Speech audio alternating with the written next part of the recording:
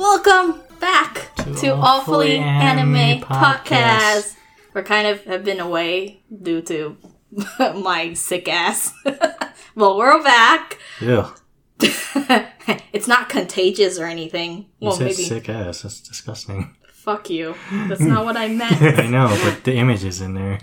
Ew! What is wrong with you? What? I just like the way you say it is like, ew, disgusting. I'm the one disgusted, not you. No, get the image of my ass out of your head. You're gonna make me regret coming on this podcast. Oh, by the way, I'm Pe, and we have I'm Penny. And we have a guest here. Yes, our second guest, because we don't count Neil. Neil doesn't count. No, these are... Dude, your sound guy doesn't count? No, and he's not here today. Yeah, he has no rights. Because of a little rain. By the way, yeah, again, you might hear a little background disruption because it's raining here and we still can't afford a good, soundproofing materials. What the fuck is this? Like, not fucking Joe Rogan or any of that shit. Who can't push that kind of money? But anyways, here's our guest. Would you like to introduce yourself? Yeah, yo, I'm Ethan. I'm one of Pe's here, one of his acquaintances. Yeah. I met Ethan here for the first time, and he's already weirded out by me, so yay! Oh no, don't worry about it. I run into a lot of weird people. Surprisingly, you're not the weirdest person I've ever met. There's a lot. It goes a lot higher than that. Yeah. There's a treasure trove. I feel challenged. You feel challenged. I don't think you should accept that challenge. They are challenged. Yeah. I won't go any further than that. I'm excited because today I get to be kind of an audience because... Oh, fuck. We're gonna be talking about JoJo Bizarre Adventure! I don't know anything really about JoJo because... Yeah. You just hear a bunch of people screech about it. Yeah, and you just play random episodes sometimes, which I do very often. Dude, out of context JoJo is some of the best JoJo. Out of context JoJo. I could literally. I know we try to find a way not to spoil things, but I can literally spoil certain things about JoJo, and it would not still fucking make sense to people. Like it doesn't. Like I don't understand what's going on. But okay, so this is the first time we're doing this specific anime episode, so we're kind of learning, and we'll see how it goes. And if anything, we'll use this as a basis for the Hunter x Hunter. Yeah. Episodes. Yeah. Not surprisingly. I was going to say surprisingly. Oh, fuck no. We tried with Hunter x Hunter first, but... well, we have to go back to the drawing board and that. Yeah. So this is going to be the official first. Prototype. Yeah. Prototype. And so, guys, want to convince me. I want you guys to convince me to what is JoJo? Right after this recording. I should turn off my computer and have it on. Yeah. To be honest, the thing is, it's not that I don't know it's good. Yeah. It's not kind of my thing. You know what I mean? Right. I do see, people in fabulous poses. Contortionist poses. Right. All the time. The thing is that I think it was maybe part 5 or something that Pe sometimes has on, when they're here at my house. And I have to admit, the way the color, the coloring of the anime is so saturated that sometimes it hurt my eyes. That was part 4. Oh, it's part 4? Yeah, that was part 4. Part 4 was the one where the sky turns purple sometimes just because they felt like coloring it that way. Yeah. So those kind of, I admit I shouldn't let that get to me, but sometimes those kind of things deterred me. Right, no, that's fair. So convince me, people. What is JoJo about? It's a bizarre adventure. Right, I'm not gonna lie. And the story. When I first got into JoJo and I told Pe here that I was recently getting into JoJo, he did tell me, up front, it is a franchise with an acquired taste. Mm-hmm. So it's one of those things that you I say that, and then look where we are now. Yeah, look. It's an acquired taste. And every motherfucker is quoting JoJo from one end to another. I mean, it's alcohol's an acquired taste. And but you see how many people love to fucking drink it. Yeah, so it's but it's... not a niche thing anymore. I think it's the fact that, it's such an acquired taste, that it's such a novelty and that we hear so much about it. There's nothing like it. Yeah, there is nothing. Like we'll like as we go on, we'll get more into what that means because I know right now we're just kind of like waving our hands in there, going like, okay, here's this thing. It's very special. We don't know why, but it's very special. Per my request, these guys are trying to keep it spoiler free For a certain amount, yeah. Yeah, I'll do my best. I'll do my best to keep and, things down. In terms of what we will spoil, we only will talk about where the anime is. Section. So part 1 and 5. Oh. So, yeah. Right, so you we won't be... part 1 through 5? Yeah, that's what I meant. Yeah, so So anything 6 and above is like, nah, we won't go in that. Right, another reason we're doing that is because I've only read about everything after part 5. I've started reading part 6, but that's a long story. Part 6 is very oh boy, we'll get into that later though. Yeah, you have another year or two before they animate it. Right. Anyways, if we're gonna convince Penny here to watch JoJo, we should probably tell her why we started watching or reading it in the first place. Yeah, and this goes into why we love it too. Right. So since you are the host and I'm but a mere guest, I think you should start. Well, aside from it, when it says it's a bizarre adventure, it's a fucking bizarre adventure. Because, like, okay, the first part starts off in bumfuck England. Okay. And, yeah, that's all I call it. It's like olden time. Ye old England is like, oh, crumpets and shit and all that. The streets are filled with manure and all that. You know, old time England, you know. But, I didn't actually get into JoJo until part 2. Really. Oh, so part 1 Part 1 is like a beta, like shonen typical kind of shit, although with some added uniqueness to it. And it's like it starts off with these two characters, which is Jonathan Joestar and Dio Brando. And from there, it's like it's the progenitor. That's where it all starts from, you know. And Jonathan and Dio plays a role even until then after it, even though they aren't the main characters after part 1. Okay. I mean, I have heard of Dio. Right, no, I'm sure. Dio's like the fucking Darth Vader of anime now. It's like you always hear of him. Yeah. Everybody knows who he is. Yep. So... I'm kind of like, I know in my heart that people were like, oh yeah, Dio. If I ever mention Dio, someone's like, oh, you mean Dio Brown? World It's like, oh, I'm talking about the singer, you fuck. Right. Oh boy. Oh, by the way, for JoJo, most of the characters are based off of musicians or band or artists. So a lot of Dio is based off of Dio from, fucking Dio, the guy who made Holy Diver and all this other great, awesome music, you know. Okay. And there's other characters. Yeah, there's other characters too that are based off of musicians or bands that you'll hear of. Before we start getting into all the musical references in Araki style first, though, you did say that you were you couldn't get into JoJo until part 2. Yeah. Why was that? Oh, because like I didn't really care for Jonathan. Oh, fair enough. The character didn't grab you. Yeah.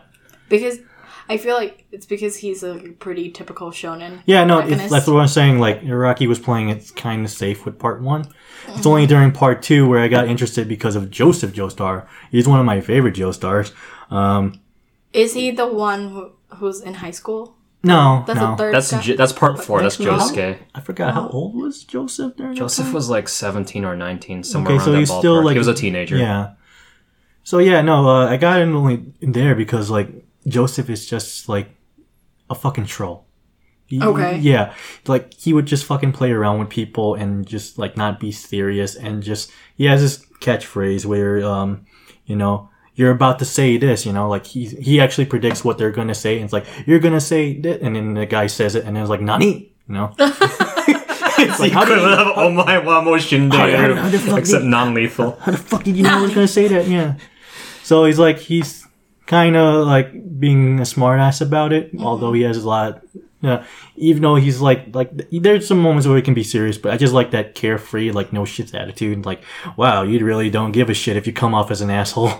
But to be fair, he only comes off as an asshole to people, you know, who like, you know, treat him like crap or like, you know, look down on him, you know, villains and stuff. It's not like he's an asshole completely throughout everyone. But yeah, he's like, he doesn't take a lot of things seriously. No, but then, like, most of the time, he's fighting villain, right? So it means most of the time he's being an asshole. Yeah. So in their perspective, it's like, wow, this guy's a fucking... Even the villain's like, what a douche. That's good. I mean, I think at this point, you know, we're kind of sick of the whole cliche shonen oh, protagonist. Yeah. Goody Right. two-shoe, Oh, man. chivalrous justice. It's like one of the. I'm sure all of you have heard of My Hero Academia. It's like that's one. Like I'm not really too into shonen because I hate very long running series that go on for like hundreds of episodes. Like I like my stories like there's the beginning, middle, and end. That's it. But for My Hero Academia, it's like I like what Deku represents. It's just that his personality does not leave a lot to offer to me. Yeah, I think Fucking bland as toast. It's like oatmeal. I think we, weirdly enough, I think this is a podcast that does not really support Deku. Yeah, no. Like I support My Hero Academia and what it's like trying to say and what it's trying to say As for a like concept. what's trying to promote like individuality, try to be your own man, things like that. But just Deku is literally a vehicle to tell the stories of the other characters. I feel like just where I'm at in the Oh story. my god. Ethan, I think you're right. Yeah. This is something you both can relate on. Yeah. It's, again, I feel like a lot of times the reason people are interested more in side characters are because The main character's the lacks. main characters are just basically a vehicle, Boring. right? Like, Right. to kind of just get us from one to, Right, they're literally an audience surrogate. Yeah. Which I feel like, luckily with, JoJo, you change the main character. Yeah. Right, and Every that's part. part of the appeal. So, And in some sense, genre too, because they have a different feel to them in each part. I think that's wonderful in a sense because, hey, if an author do something like that, right? Or does something like that, if they know, hey, this protagonist is not working, what can I change in the second part that people will kind of be more attracted to? Right, and a lot of that is literally what Araki was doing when he made JoJo, because he wanted to keep it interesting. So, okay, you mentioned his name. So the author's name Hirohiko Araki. He is the mangaka that created JoJo. Okay. He's Yeah. immortal. Yeah, he. The thing about Araki is that he's also, if you guys know who Hideo Kojima is, he and Araki, they literally look the same. If you compare pictures of them like decades apart, they just look the same. A Google image can look it up and it's like, wow, this guy has not fucking aged at all one bit. Is he a vampire? Yeah, and the funny thing about both of them, they both have batshit insane creations. Like Hideo Kojima has his Metal Gear series and Araki has his JoJo series, and both are equally insane. I don't want to do this, but I'm gonna say it like one does better at telling stories than the other. Oh no, definitely. Yeah. I agree. Yeah. I completely agree. Yeah, well that's another topic However- for another day. Yeah. Well, we're not going to dive into that, of course. Yeah. But I feel like, it's different medium, though. Yeah, it is a different medium. Yeah. And it does Yeah. offer different possibilities, different restrictions. Because I feel like that's what you're feeling about one now, that, hey, one can tell the story better than others. But I feel like that's because now certain things happened, right? Yeah. But I feel like back then, when one of those authors or creator was at the height of the career, I feel like if you compare those, I feel like you will have a different feeling. Right, about it. because video games are a constantly evolving medium. Whereas manga kind of remains uniform. Like the pages aren't going to start. You're not going to change the way you read manga anytime soon. But that's for another time. So you mentioned 2 parts now. What about part 3? All right, that's where it starts to shift like crazy. So would you say part 1 is like typical shonen? Yeah. Right? So, and then part 2 is kind of breaks off from that because the main protagonist, he's an asshole. Yeah. We I'll appreciate add that. this too. So where- what's the story for part 2, really? Okay, so The like main premise. part 1 and 2 has a great depth to deal with like vampires, but not your typical like vampires. Like these are special vampires. Yeah, they're how do I say? So basically, in part 1, wait, do we? In part 1, we have Dio, and he does gain vampire abilities. Yeah. Okay. And that's one of the main driving points of the conflict. I'm trying to avoid spoilers here. Thank you. And then in part 2, actually, I think I can kind of start interjecting how I got into JoJo here too. Yeah. It's like kind of similar to how Bay here got into it. Like, so first of all, when I got into JoJo, I actually purposefully got into it because I had a friend in college, and I was also going through some rough stuff in like terms of like school. It's like, holy shit, this is my last year in college, and I just want to get all this shit done. Yeah. And I need an escape. I need to escape, and what better escape than this weird ass series like JoJo's Bizarre Adventure? What is it? What is this series? Yeah. So I had a friend of mine who mentioned it quite a bit, and I was like, okay, I might as well get into it. So I decided to start getting into it. I went to watch the what's it called? I started watching from part 1, obviously. And then part 1 was like, it was okay.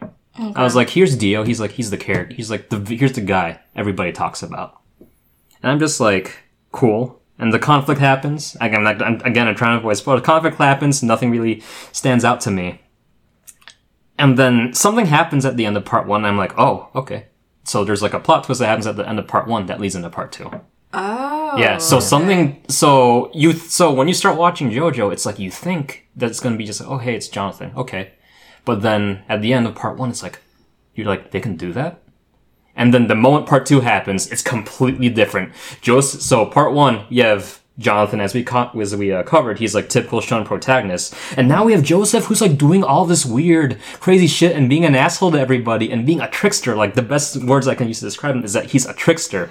Like the juxtaposition between Joseph and Jonathan is enough to make me go, oh, I want to see what happens next. Okay. And then are they related in some way? Yeah, they are related. So I will add to this too. Each part is everyone's a JoJo. Okay. There is a bloodline, and I compare this to like fucking Castlevania, where you have like Dracula, and you have the Belmont bloodline. Okay. It's almost comparable to that. Right. So in part 1 we have Joseph Joestar Jojo. See. Yeah. They even call him Jojo in the part. And then in part 2, no, part 1 was I meant Jonathan Joestar. Part 2 is Joseph Joestar. Yeah. And Joseph is Jonathan's grandson, I believe. Yeah. Yeah, it's his grandson. And so, going back to talking about part 2. So, one thing is that we have this protagonist who's completely different from part 1. But what is his goal, really? Is it like to fight the vampires? It is to fight the vampires. And not just any vampires, but like... How are they the threat to, like, the world?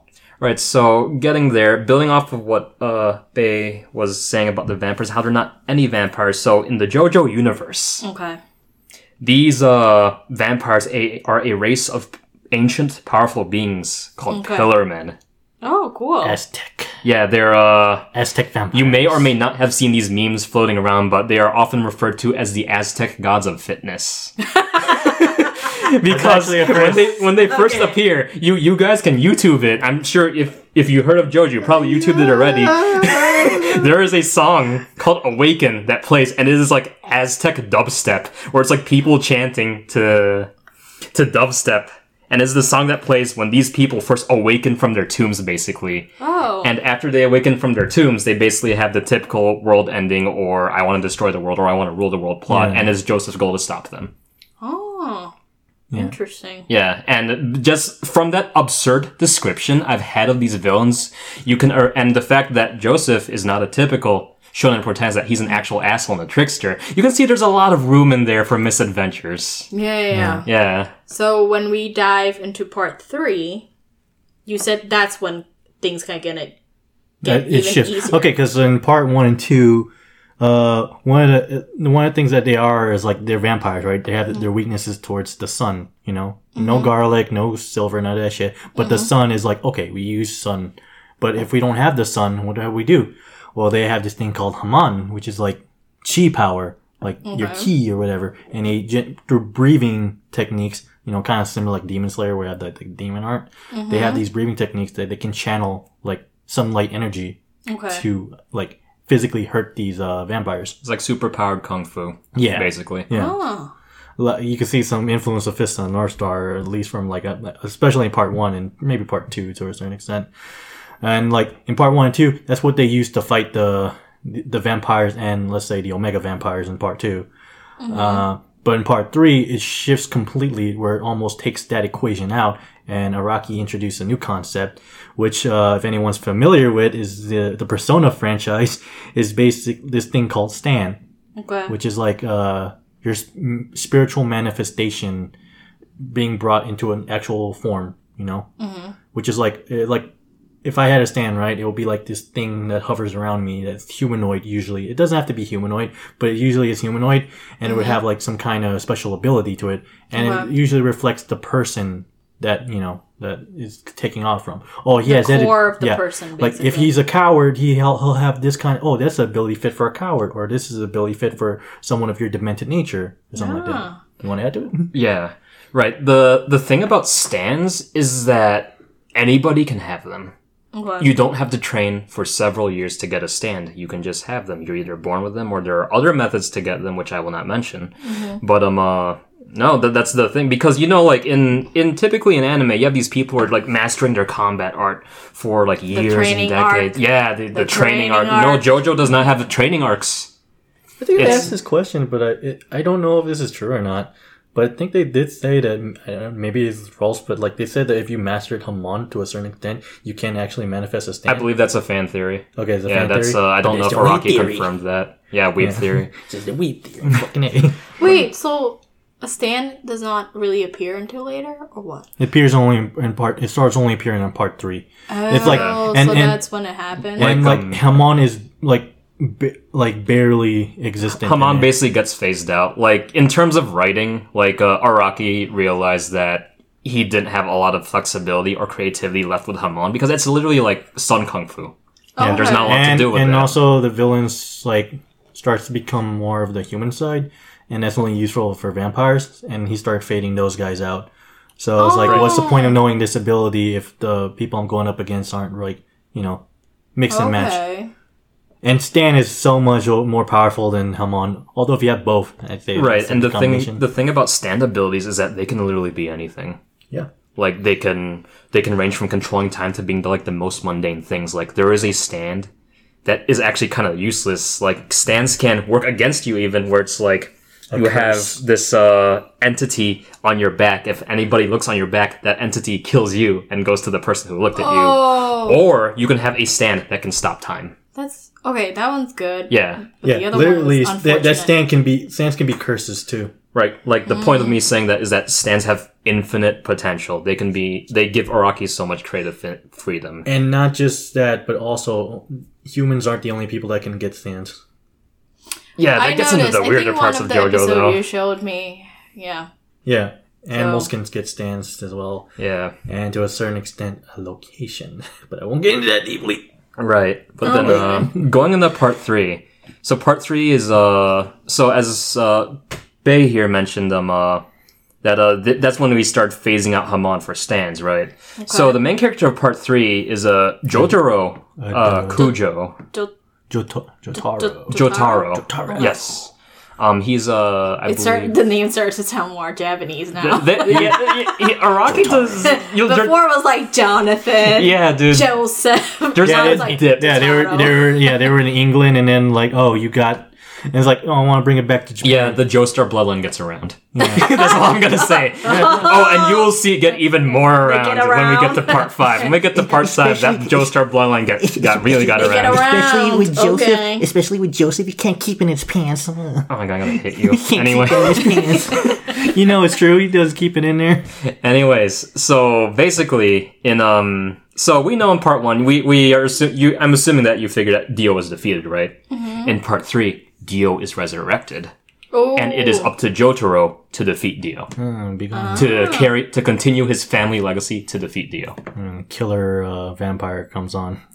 Dude. It's so fucking Castlevania as fuck. But it's so cool. Oh, and also I like to add, dude, like, there are some moments where, like, that's gay, but it's cool. Yeah, we can get into that a bit later with Araki's style. Hey, I said it's gay, but it's also cool.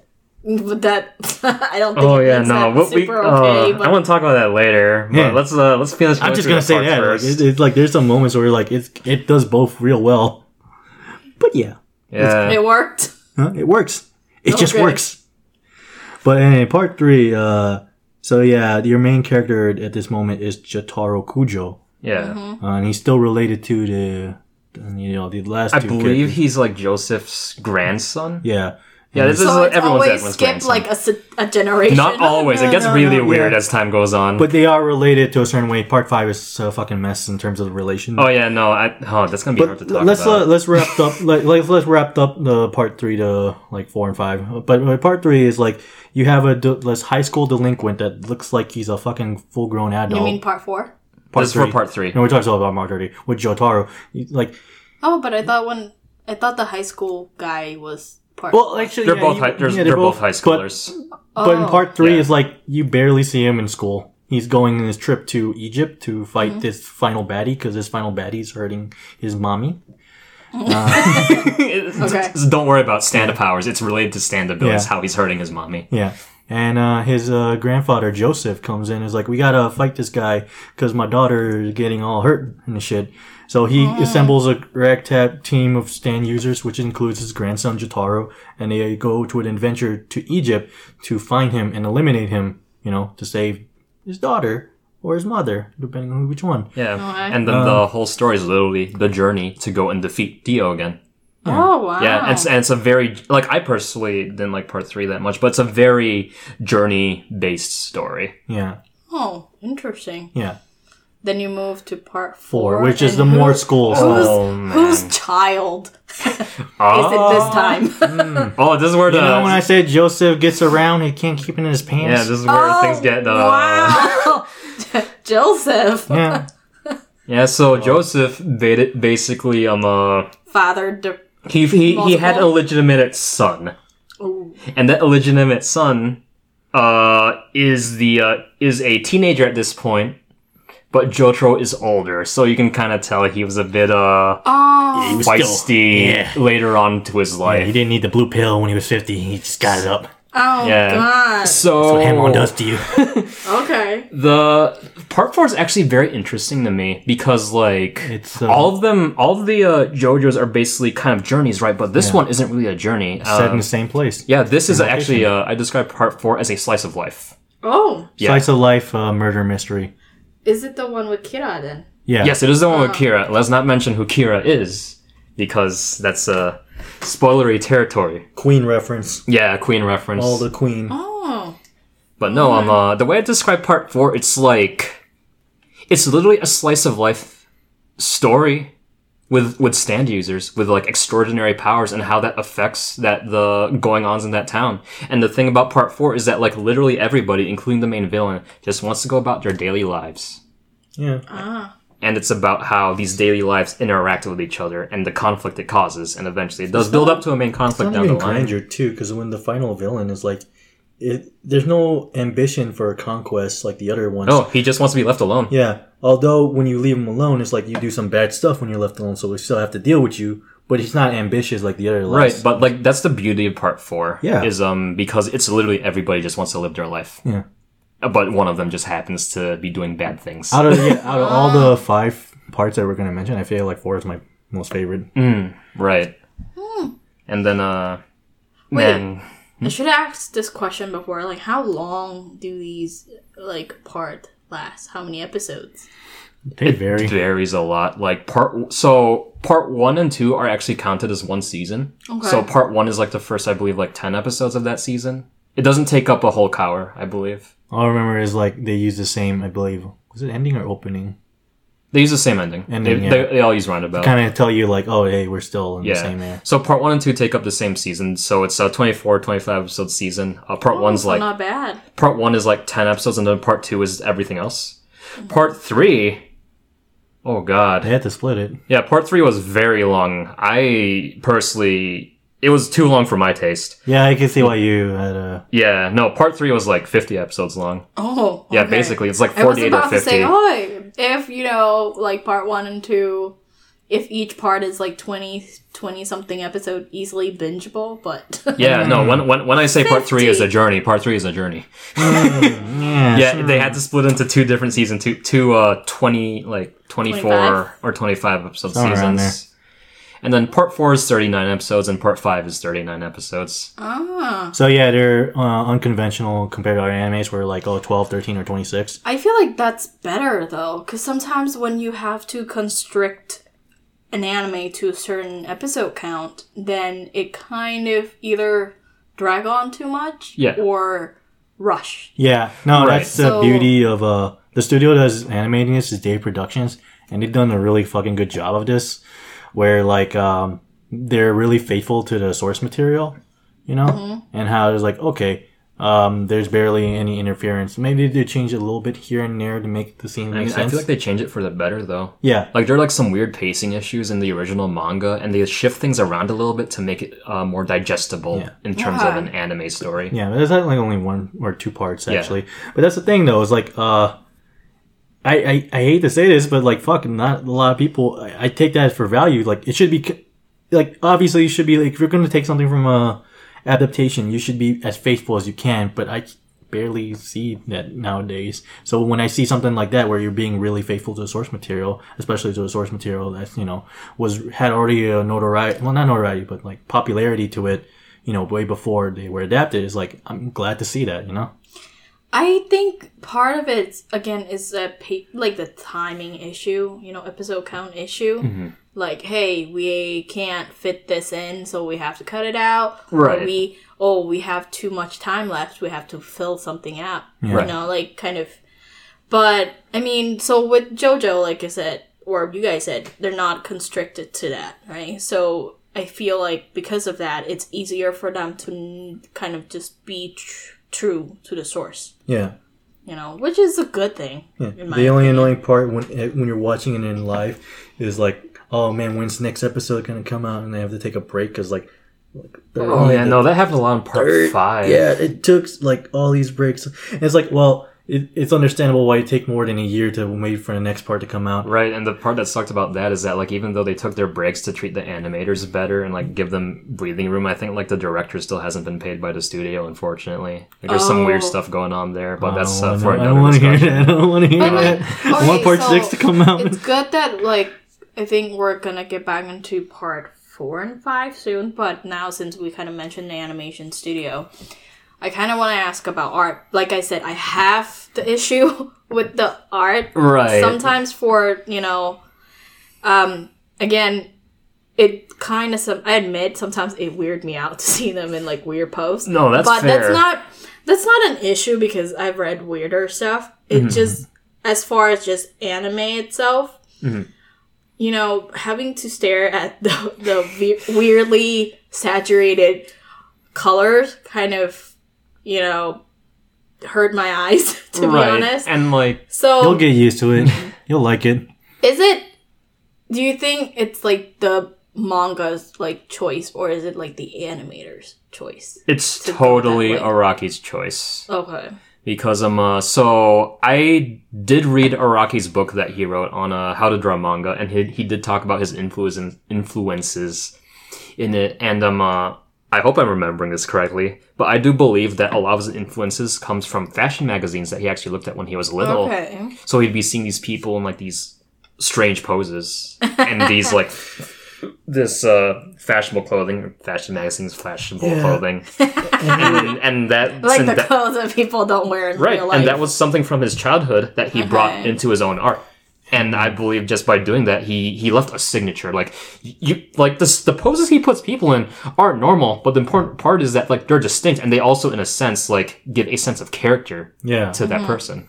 And you do a pose, it's like, hey, that's a kid. I remember that character. It's like you don't have to like say anything. You just do a pose and like, hey, I remember him. Yeah, and that also like goes in with like I'm sure like you've seen the memes like where they literally just take frames from the manga, like, oh, you're approaching me. Like those composes combined with like his composition in the manga, or I guess it just also carries over to the anime since the anime recreates the panels. Like it creates very signature and memorable visual just visuals. Yeah, visual stimulants, I guess.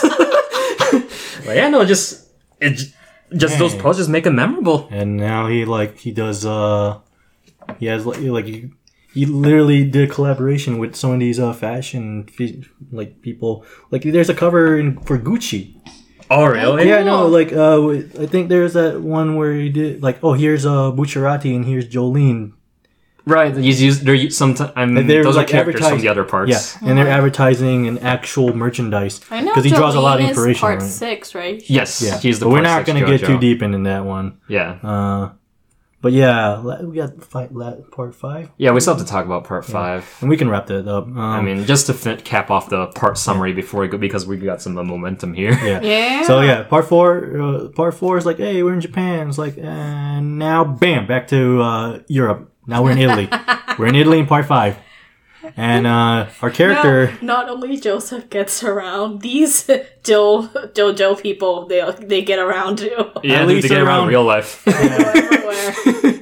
Yeah, it's like counting the fucking continents that they've been on. Yeah. So now we're in Italy. And it's like a segue from part... Like, there's a big gap between each generation, you know? But with part 5, it's like, it's not that big of a gap from part 4 to 5.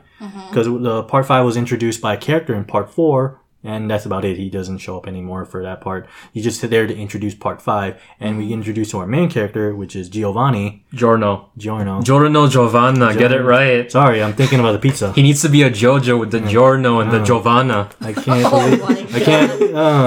I can't believe How it's dare not you diss delivered. my favorite JoJo? Well, it's not my favorite part, so... No, I know it's not your favorite part. Also, It's not delivery, It's Giorno. It's up there with 4. Okay, before we talk about favorite parts, let me summarize part 5 a bit. Part 5 is about Giorno Giovanna. not gonna be able to say it. Giorno Giovanna. Wait, Giorno Giovanna. Giorno Giovanna. Anyways. I can't believe it's not Giorno. Anyways. Delivery, Giorno. So Giorno Giovanna. He is a Joestar. He's distantly related to the Joestars. I'll say that much. In a weird way. He's a distant relative to the Joestars. As I said, a lot of the family members of the Joestar family get around. And this one's weird. When you this one's really weird. I'm not sure how much I can say about it, Yeah. but he is a 15-year-old Italian college student. Okay, He's a college student? 15? yeah, high school student. Sorry. Oh, I'm like, college. Yeah, no, 15? he's a 15-year-old how high school smart is student. this guy. And his goal is to take over the Italian mafia to turn it into a force of good. Oh. Yeah. You want to be a gangstar. He wants to. He calls that becoming a gangstar. And that is actually what Araki wrote. If you look at the kana, okay, it's gangstar. Gangusta or something like Susta or something like that. Oh my god, okay. And long story short, part 5 is literally a mafia drama about taking down the big boss of the mafia. Okay, this is like twisted of me, but of all like the parts I've listened to, I think I'm the most interested in part 5. Good, because that's my favorite part. Mainly because of that stupid term. Gangstar? Gangstar. Do you want to be a gangstar now? Now I kind of do. No, I'll tell you, dude, my boner for part 5 is so fucking hard that I'm collecting all the I characters. think like first I have to learn to make those posts. The fashion post. Right. Fabulous post. That's when he really started taking inspiration from the runway. Yeah, no, dude. Everybody in part 5 is so fucking fashionable. It blows my mind. I'm like, nobody dresses like that in real life. Yeah, it's something you only see on the runway. Yeah, like the previous stuff you see, like from part 4 and before, it's like kind of This is believable weird, clothing. though, like we're kind of getting off anime topic a little bit, but yeah, you're right. On a runway, like when you have all these clothes and on a runway, you barely can wear it in real life. Wow. Right. I think they're just artistic. That's what I'm guessing, is like they're just for art, like fashion as an art, rather than accessibility. Sometimes they's like, oh, this is a new merchandise. Unless it's Victoria's Secret. Oh boy. That's overrated. Oh, you go for fucking just go in your birthday suit. That's all you needed. Right. Now that we finally get kind of those, Wrapped kind of up. the gist of like the premise of JoJo, which is like kind of all over the place. Like Yeah. It is a little all over the literally place. all over the place. I fucking told you it's a bizarre Yeah, adventure. and I You guess a didn't good believe me. summary of it would be the JoJo's My about... question right now, though, would be, because it seems like different parts, it's literally different, it takes place in the different countries, different Different era, characters. different characters. Can you skip certain parts? Oh boy. Oh, God. Okay, I'm gonna get blasted on the internet for this, so feel free to aim a crosshair at my head, but yeah, I do believe you can skip parts unless it's very specific parts. Like the first 3 parts, I feel like that should be continuous. But anything after that, you can just skip to, I believe. That's what I personally believe as somebody who has things to do in life and does not have time to watch 100 episodes of anime. Yeah. What I about would- you, babe? I would say, like, just watch it all. Oh, so Yeah. you That's the get thing. kind of two different opinions here. Right, your own pace at it. I'm not saying just binge it. I know people have the tendency to binge, but like just watch it in moderations and certain levels. Like it's not going to go anywhere. Because to tell you the truth, like I feel listening to you guys, the likelihood of me watching from part 3 onward is higher. And I have to admit, like I am more interested in part 5 and then 4 and then 3. Right, and that's completely understandable. Kind of 1 and 2, I don't know, from the sound of it, it does sound pretty... I mean, I like that, Joseph is an asshole, Yeah. but I feel like, hey, it's kind of very typical shonen, Yep. While the later part seems to be more interesting. Right. Just a little note for you, Penny, but I know how much you love animals. Be prepared when you're watching JoJo. Oh boy. Nah! So I'll say that what Araki does, Araki believes that people who abuse animals are the lowest scum of humanity. So when he needs to show that a character is shitty, well, Yeah. I'll let you fill in the blanks. Yeah. They're not. They're there to be like, oh, this guy's such an asshole. Okay. But yeah. Evil bastard. But going back to the part skipping, so the thing about JoJo is that you will definitely get more out of the series if you do watch all of it. Like there are references to past parts. They aren't necessarily essential to understand the story, but you'll feel rewarded if you've seen a previous part and you're watching the current part and you're like, oh, I remember that. But if you don't get it, it's not essential to understand the story of that part. Oh, it's like watching Gundam Unicorn and knowing the earlier. Yeah, but for Gundam Unicorn, I don't know if you know, I'm a huge Gundam fan. But, We know! What I got on blast.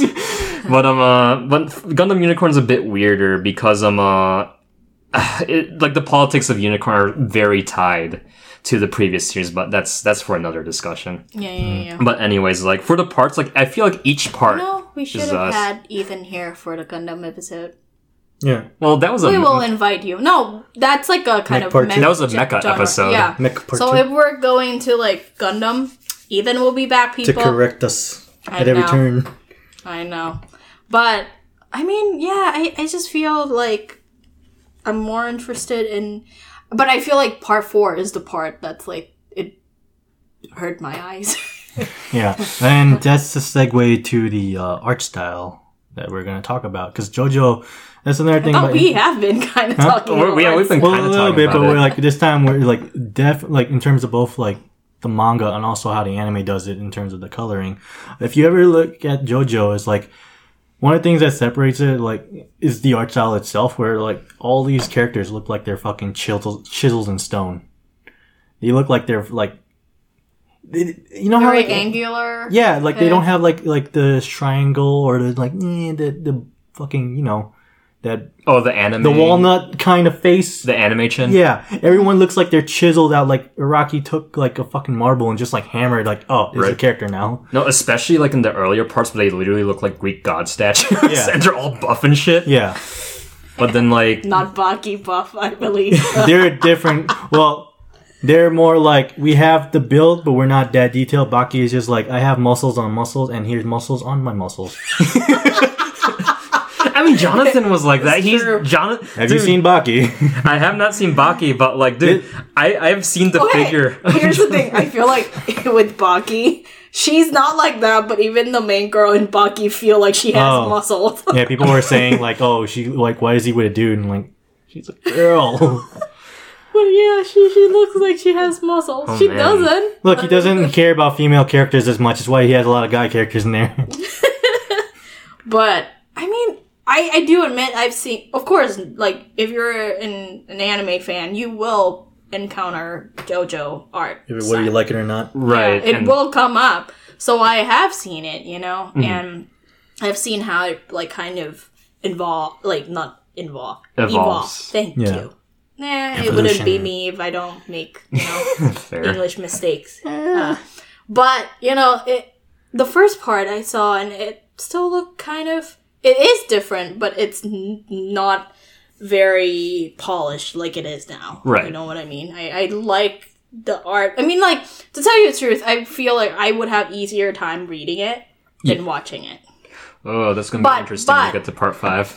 But Yeah. you did mention that the anime kind of make it better pace in certain parts, right? Right, it does. Like, it shifts some storylines around, and it draws certain scenes out that, like, when you read a manga, you read it at your own pace, and your pacing is, like, may not match up with what Araki intended in terms of, like, how he's delivering his storyline. Okay, to go back on the whole, like, whether to, like, watch it or watch certain parts, I think I say, well, like, just watch all part because I already read, like, all of it before I got in the anime. So it's like, that's why I probably say. Yeah, no. Because, like, I'm reading on my own pace, like, I could just binge through this and, like, easily read this without having to be in time constraint. And then enjoy it when it comes adapted. Right, like, for me, it's like, I started watching the anime through part 4, and then right after part 4, I read the part 5 manga, and then I watched part 5.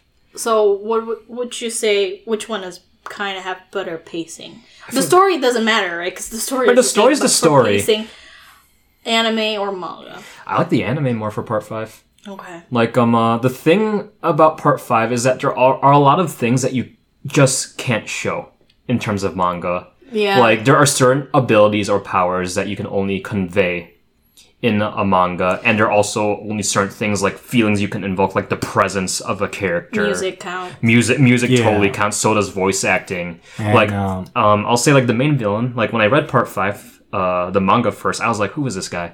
And I was like, why do I care? And then after it was done, I was just like, whatever. But then when the anime happened, I was like, oh, this guy is actually like a huge threat. Holy shit.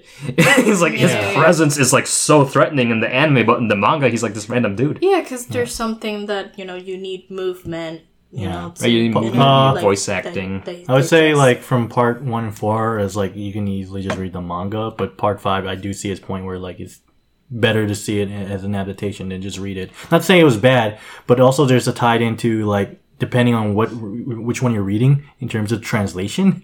That was also an issue we're in part 4 and 5, right?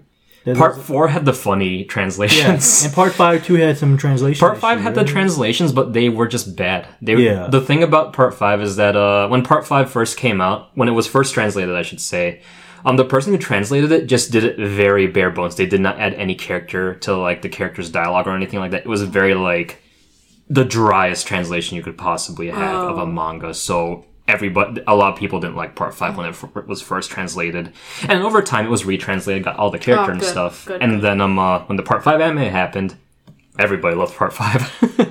The thing is okay, because you guys do mention stand, right? Mm-hmm. So if I somehow start at part 4 or 5, will I understand stand? Oh, that's weird. Will I understand? Will you understand? I feel like you will. Yeah, the only thing you'll probably find confusing is how certain abilities work, because that's another thing what I like about JoJo is, like, they have these stands, right, and they have certain abilities, and some of them can be bare, cut bone dry, like, oh, he can shoot fire, or he can stop time, right? But then some stands, like, you gotta, like, have to really think about what they do, and they do explain it to a certain extent, like, how they work.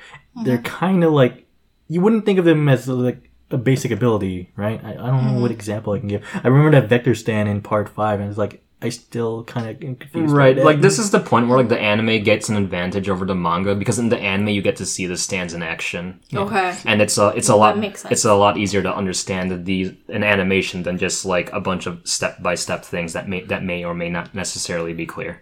Yeah. Okay. But in terms of like understanding the term stand, I do feel like you'll get it like pretty much after the first episode what a stand is. Like you're gonna see somebody summoning this humanoid thing, and then they have a power related to that, and that's literally it. Okay.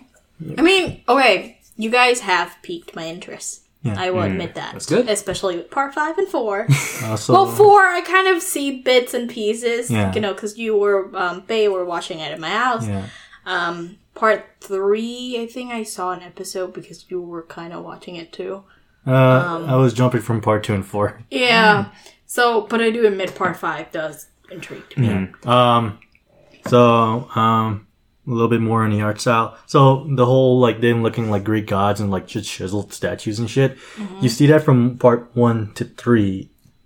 And in part 4, you still see that, but not as much. I would say that's when I would say the transition like starts in happening. like starting in part 1, Araki was kind of trying. I don't want to say mimic because that's too harmful of a word. But he's trying to, how do you say, basically simulate the Fist of the North Star style, where everyone's like buff, manly man, like, oh my, what? A lot of upper body. But from there though, it's like he started developing his own style. Like he found a way that he was comfortable to draw, and he gradually went that way. So he went from these manly buff men to, if you look at modern JoJo, like these almost effeminate looking characters, even the guys. And androgynous is a good word to describe it. And the thing about that is that, like, even though like the outward appearance, like this manly man who is like made of 200% muscle, to like this androgynous looking new JoJo. The thing is, like, in terms of like shading and just how it's drawn, you can still see bits of his original art style in there, especially the shading. Oh my god. And like the faces kind of too. Okay.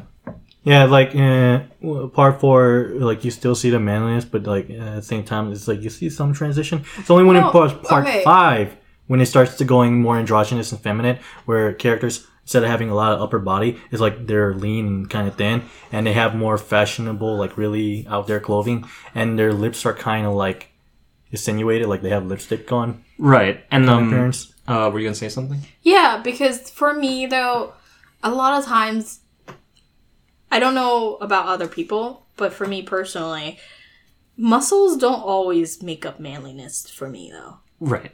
Like, it's the way they carry themselves. Right. It's the way they act. And I think I can say that for Giorno Giovanna, who's probably... I'm sorry. DiGiorno. Giorno. Like, I will say that Giorno Giovanna is probably the most effeminate looking JoJo, but he's also the most ruthless. The funny thing is, like, you can't just say his first name. You have to say the whole It's thing. Giorno Giovanna. When you mention him, it has to be the whole name for some reason. I want the pizza. Right, but I'm going from what you're saying, like, for example, Giorno Giovanna, he's the most effeminate looking JoJo. He's a fucking titty window. In his design. That's like a heart-shaped titty window in his design. But he is the most violent, he is the most ruthless of all the JoJos. See, I like this already. Not the heart shape, but, you know. Yeah. He's an incredibly part, but... the thing is that, yeah, it's not, you know, it's not always how a person, like, dress or the shape of their body. It's, like, to show, like, if... you know, if they're kind or if they're badass, or it has to be the way they present themselves in certain ways, and you know? That does speak true to how Araki's writing has actually evolved over the course of the series. Yeah. Because initially it's like very absurd and like part 1 was like a very simple story. Part 2 is like Araki going like, oh, I want to try to see what happens if I make things really weird. Do you think this is like his first manga? No, he has done other. He's like, I recall he's done like 3 or 4 before that one. He did Bao. He did Bao, and then there was like his first manga was like a western actually. Yeah. And then he also had like a detective story. There's some woman that's actually, I think, he recycles the concept and make her into Lisa. Something like that. Yeah. Oh. Yeah. So but this isn't his before. first manga. Yeah. But this is his first like first and only, I believe, long running one.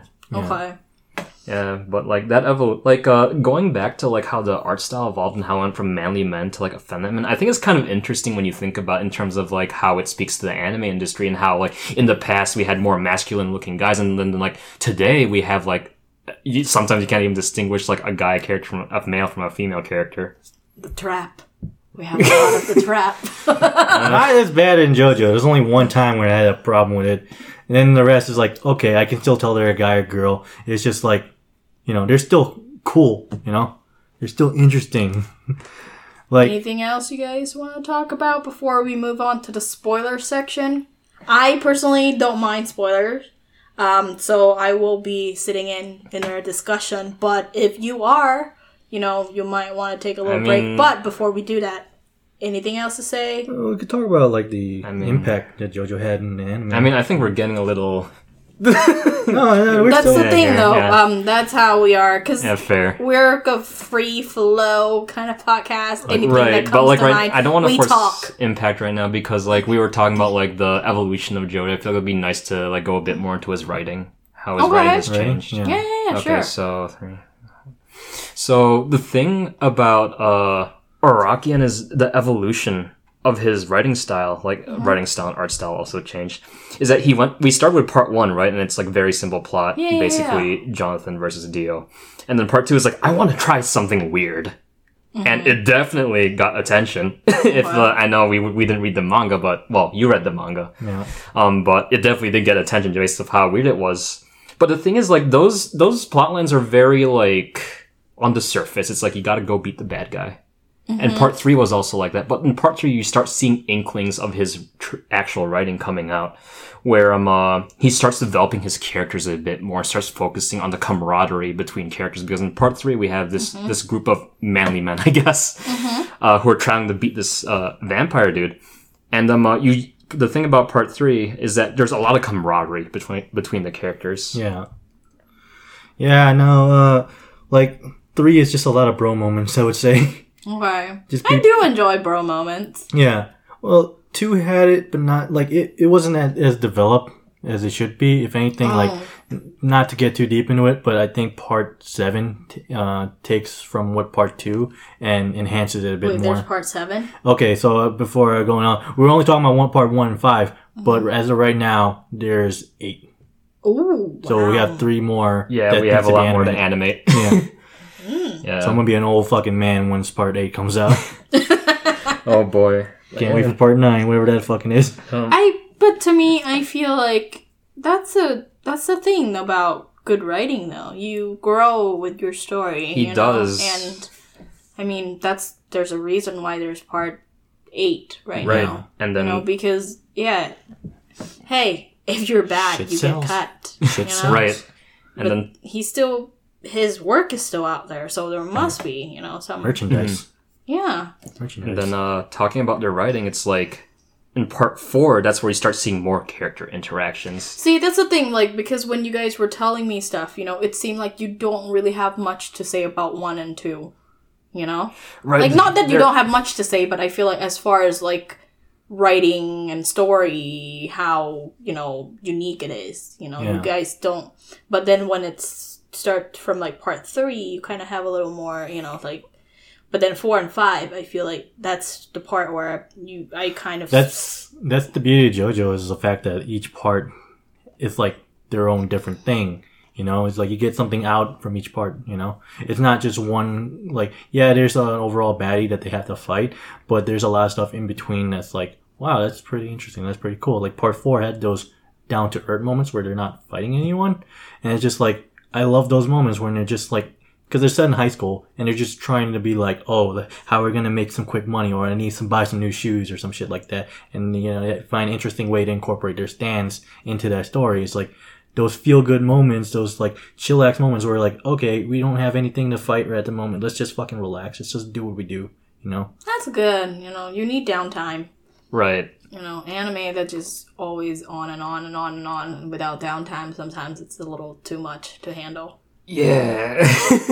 Yeah, no, I don't know. I'm not even thinking about JoJo when I think about that. I don't know why. I really like it when there's some downtime, and it's just like, you get to see a character just be themselves. Actually show, a different dimension of a character, Because when they fight, of course, they will have that certain way that they act or, react to things. Right. But when, because... Yeah, you can't relate to them when they're fighting, But when it's downtime, it's when I feel like you can feel closer because they're more relatable that way. When they're doing something that, who knows, maybe you may have stands. I don't know. You can't see it. Not all of us have stands, You can only see it if you have one. So it's those downtime moments that, hey, develop the character more. So... Yeah. Okay, we'll take a break for now. And then we'll be back with the spoiler section. So if you are okay with spoilers, or if you have all caught up with JoJo, you can listen on in a bit. We will be back.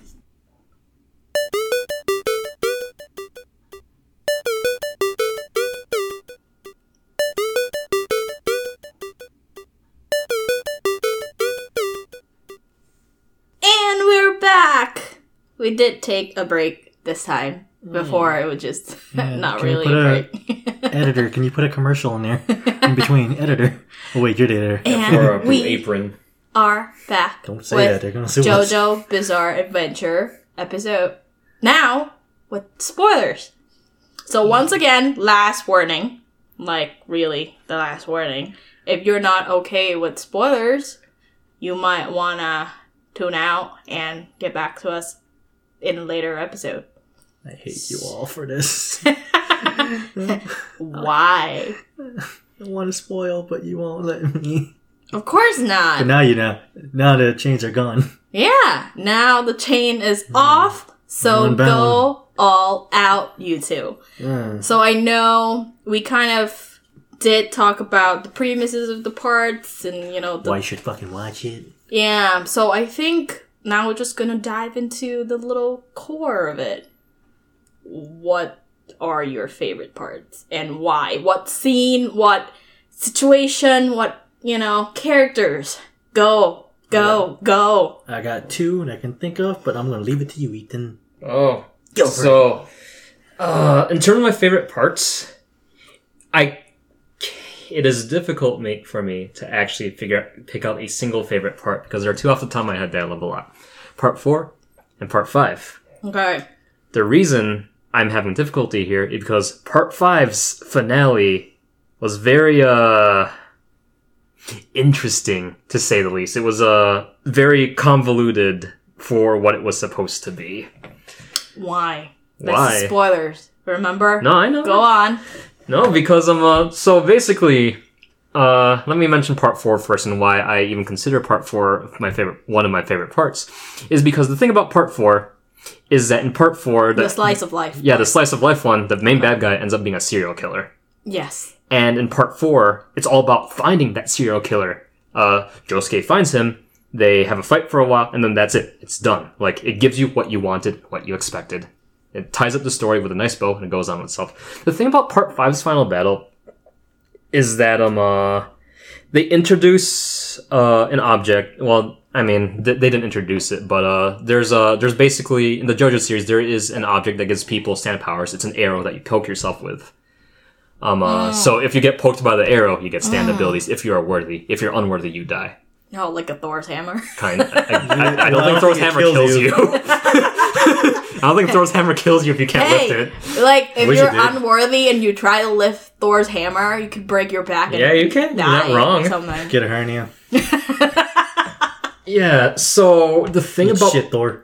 So the thing about Part 5 is that up to the finale is that it's about these very raw stand battles, very violent, very visceral, very big life and death situations, basically. But it's literally just people fighting each other with their stand abilities. Okay. The thing about the finale of Part 5 is that they introduce the arrow, the thing that gives you stand powers, and they basically tell the audience, oh, if your stand gets poked by this arrow, your stand becomes super powerful. And so it basically... But if it's not worthy.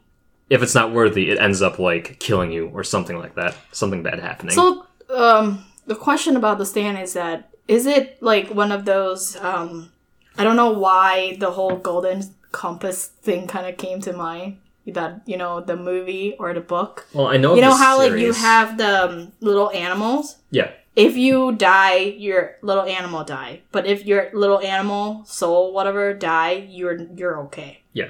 So is stand the same way? Is there a way that, hey, if your stand is destroyed, are you dead? When your stand gets hurt, you get hurt. So For the basically, most part. You both share pain. so there's no distinction. There's no If distinction. somehow people like kill your stand, you die. Yeah. There is an exception to that rule where, like, there are certain stands, if they get harm, it doesn't do much harm to you. Much. That's the key word, much. But those That's- are literally just exceptions to the rule. Like, overall, it's like, if your stand gets hurt, you get hurt. Yeah. You get hurt, the stand gets hurt. Okay. The stand is an extension of you. Okay. You don't really count it as a separate Okay. entity. No, that makes sense. But Go on. yeah, like, going back to... So, they introduced that. The arrow. The arrow. And then, basically, one of the supporting characters ends up piercing their stand with this arrow. And then the villain sees this arrow, is like, oh, I want that arrow. And then the stand that got pierced by the arrow ends up getting like soul swapping abilities. So he swaps the bodies of everybody in the vicinity, which includes the villain and the main cast. So that adds like a extraneous layer of confusion to the conflict. And it, like, so as I'm going to reiterate, before this, it was just raw stand. It was like people fighting each other. Like, oh, I will fight you in my stand. I'll use my power to the best of its ability to beat you. But now we're introducing like soul swapping that just kind of comes out of nowhere. Okay. And then from there, it just degenerates into figuring out who's who, trying to figure out where the main antagonist is because his body is in a different body. Again, his soul's a different body. Oh yeah, now that's like kind of my question. Like now that the soul switch body, does the stand come with the bot? Like the stand does come with the soul. Okay. So the stand follows the soul. So suppose all of us have a stand here, and Bae here. If I get swapped into Bae's body. So like, okay, what if my stand is Optimus Prime? Yay! Yeah. I gotta mention him. I love him. Right? But if I somehow my soul gets swapped into Bae's body, You will carry Optimus with you. okay. Yeah, Because like your stand is attached to the manifestation of your soul and spirit, not the body. Okay. not the body. right. Okay. That'd be OP if it was the body. However, another question. So, but it's not your body, right? Yeah. So if like I now I'm Ethan, right? And I attack Bae, Yep. Yeah. but it's my soul in Bae's body, does that mean like, my physical body get hurt or Bae's body? So You mean And your then- original body? Yeah. No, like if you swap places with Ethan, right, and you get hurt while he's in body. No, where- I swap like with you, Oh, but okay. then he's in my body. and then I attack this body. This Yeah, body's Bae, The attacking. I this body, attack- the I body attack- will get hurt, Yeah. and whoever soul's in that body gets. Well, if I die, if the body dies, the soul will go away. It will like. Oh. Yeah, the soul has nowhere to go, basically. Yeah. Okay. The only Yeah. way you can So find. basically, just focus on the soul. The containers just swap. Just think of the body as a container. So unless Okay, you so go it's into the a new soul host, that matters. Okay. like if you die and you have nowhere to go, it's like, well, there's only one. We're down.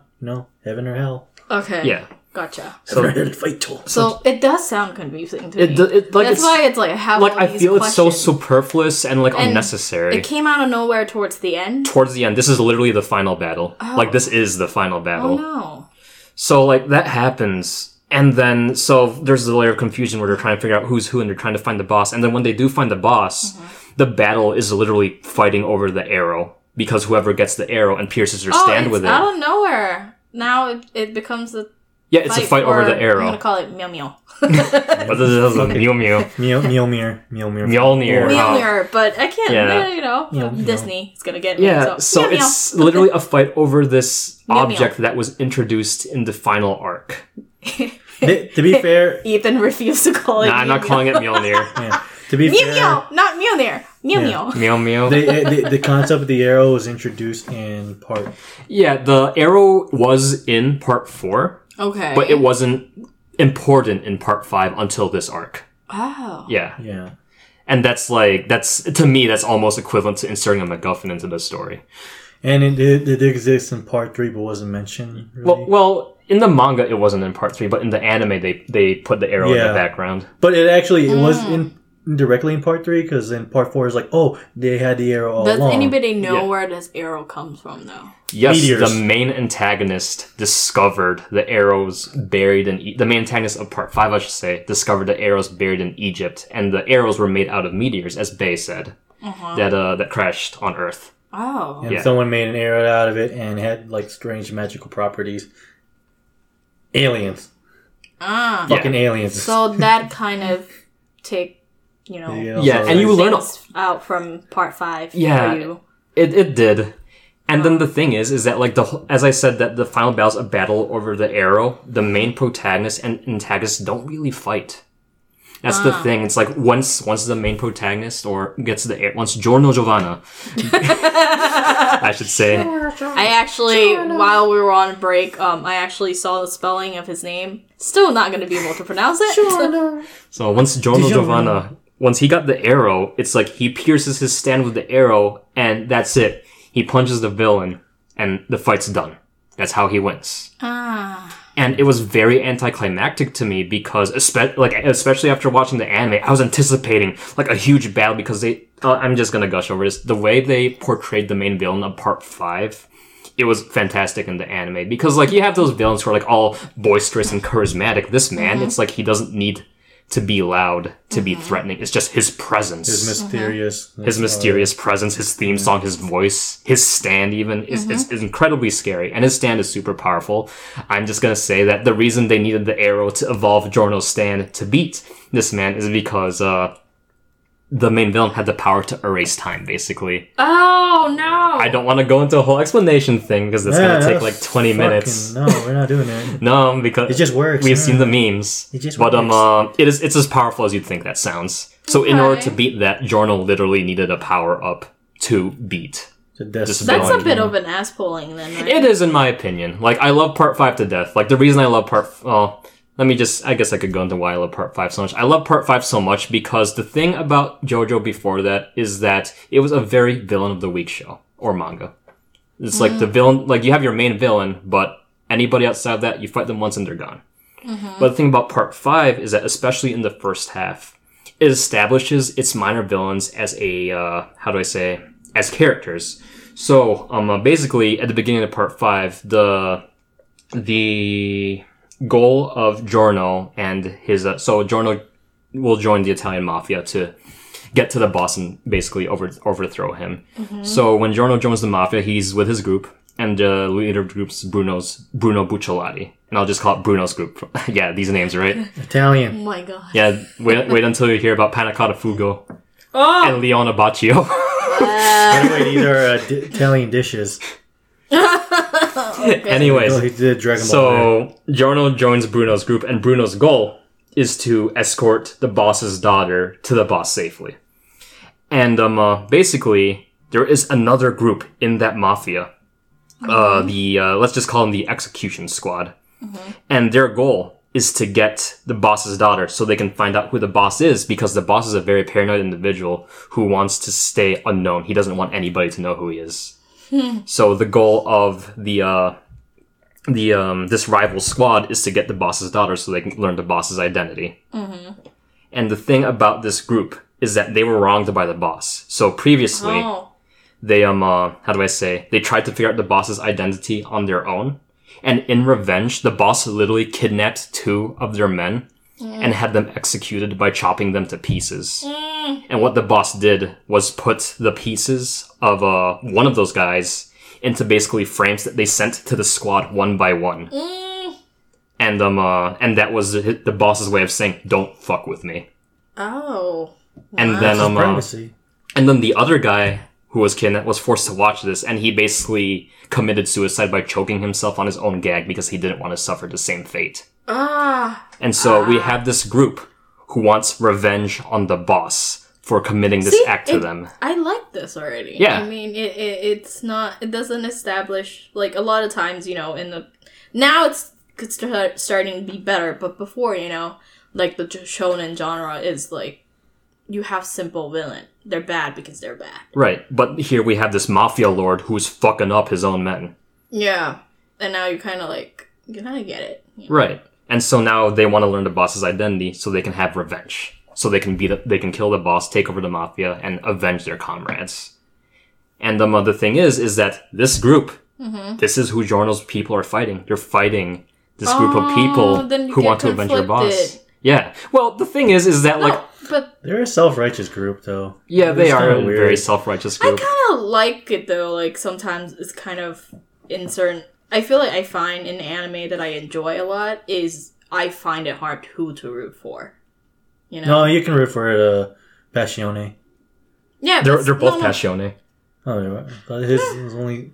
No, but that's the thing, though. Isn't that the assassination? No. It's not that you can't or can. It's just you find it difficult which side to root for. Right, it's like when you start thinking about the different sides. It's like you're the good guys, but it's like you guys kind of have a good reason to do this too. Yeah, see, you're kind of I don't think you'll find that problem in Part 5 because it's not a problem. Oh, you don't like a problem. No, it's like I like it because it's hard. Are you talking about from the villain side point? Yeah, okay, you will have your protagonist and you have your antagonist, right? Yeah. But like I find the anime that I really enjoy a lot of times is because in the end I find it hard like who to root for.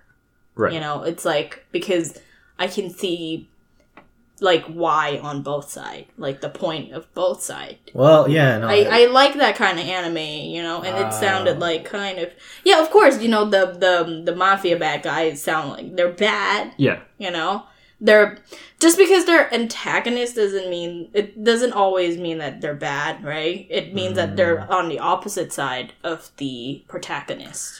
But look, in this case, yeah, they're bad too. It's not right. that they're not. However, the conflict, the reason why they're butting heads with the protagonists sound like they're kind of justifiable in certain sense. They are justified, but I'll say that like the way that the rival group is portrayed is like they are still portrayed as villains, basically. Yeah. No, I wanted to add to that. Like, it is like, okay, I get it. They want to get revenge for their two fallen comrade, right?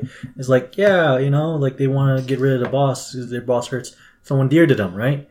But the way they go about it is like, okay, it's not just about trying to get the daughter anymore. They're also getting other people involved in the crossfire. And at the same time, they don't care, which is why I can't really root for them. Really? Like, at a certain point, I see what you want to achieve, but at the same time, it's like, hey, there's these innocent group of people who aren't stand users who are in the middle of it getting killed. It's like, As like reminded, like, oh, you still are the bad guys, you know? Okay. Again, like, I was just going off from what Ethan was talking about, so I didn't know. And then I want to also... stuff. But, like, that, you know, it does sound like they, for that particular reason, they do have, like, I also want to add legit to this, too. why. With Bruno's squad, it's like, it's weird to think that they're a part of the mafia, but at the same time, it's like, Bruno does the best he can to not go into the dark influence. You know, where like I don't want no one to sell drugs in my community. I'll work in certain service. You know, if you want me to go for revenge, I can't just kill somebody unless like, you know, I know for sure that they have done wrong. You know, and that you already went through the necessary steps. Like, you know, it's like that weird romanticization where like it's like the Yakuza series, right? Where the video game series, like, oh, you have these main characters who are Yakuza, right? And they're like kind of self-moral and righteous, but at the same time, it's like that's just a romanticization of it. You know, if you were actually in the group, it's like you're gonna get your hands dirty, and you're not gonna be like that stoic hero in this villainous like occupation. You know, so it's just kind of weird seeing them in that light. Not to say it's bad, it's kind of weird seeing like Bruno part of mafia, but somehow not be acting like he's part of mafia. I mean, the thing about Bruno is that you do see him like doing some dirty shit, like when it flashes back to the events before. Yeah. The actual, because there are flashbacks before the events of the story where you do see him kind of dabbling in that dirtiness, like when they had to. When they have to interrogate the sculptor, Bruno was like, oh, break his legs or something, they'll get him to talk. Yeah. Like, you do see him dip into that occasionally, though. Yeah. But I think for the purposes of the story, Araki did want to focus on Bruno being a good guy. Yeah. Yeah, it kind of reminds me, like, those mafia movies where, like, they want to have, like, the character not seem like too much evil, like The Godfather, for example. Right. Like, the main people who run the family aren't that... Like, they're bad only to people that they want to treat bad. But to people that they deem innocent, they don't really want to like harm them or get them involved in any ways. And with the case of the sculptor, it's like they're already on the pretense that this guy possibly murdered someone and that he also has stand ability, so they have to keep precaution to him. Right. But overall, I don't see him like doing anything too devious or evil that they like, even if they're forced to. Which I'm finding funny that I don't know why no one like asked them to do certain things. Like they're not a hit squad, but still, it's like I'm just kind of finding like how do you make money or how do you work in this profession, also avoiding the people on top telling you to do certain things, you know? Because what's his name, the fat guy in the prison, Polpo, yeah, with Black Sabbath. It's like you'd think he would order him to do some dubious things, but it feels like Bruno finds a way to, you know, mitigate around it. It's like I'll try to accomplish this without getting innocent people involved. I mean, dude, how he met Giorno. Oh yeah. He dude. Okay, so Bruno's the main, the secondary protagonist. Mm-hmm. So how this man literally meets Giorno is that he meets this 15-year-old high schooler on a bus, and then starts interrogating. He starts asking him. I forgot that Giorno Giovanna. DiGiorno. Just say DiGiorno. is 15, right? Yeah, he doesn't look Okay. 15, but he's 15. That's all of JoJo. Yeah. All characters look like But their no, age. it's like going off like how Butchlight can be villainous. I do agree that Araki could have shown him doing more devious things because he is part of the mafia. I'm not saying that's a complaint. I'm just saying it's so weird to see that he's part of that group. Right, And that that's he's fair. somehow able to avoid all that. I mean, he finds a way. But he did. What I was saying is that like he finds a way. does show kind of a somewhat villainous side because when he first meets Giorno, think about this. Like this man walks up to a 15-year-old kid, starts interrogating him, and starts beating him up. Oh. Yeah. That's basically Oh, boy. it. Yeah. It's, I think, coming off from what Bae was saying, it's weird to see, people in the kind of underworld business, right? Right. And, like, remain not completely dirty, right? Right. Well, Yeah. metaphorically, of course.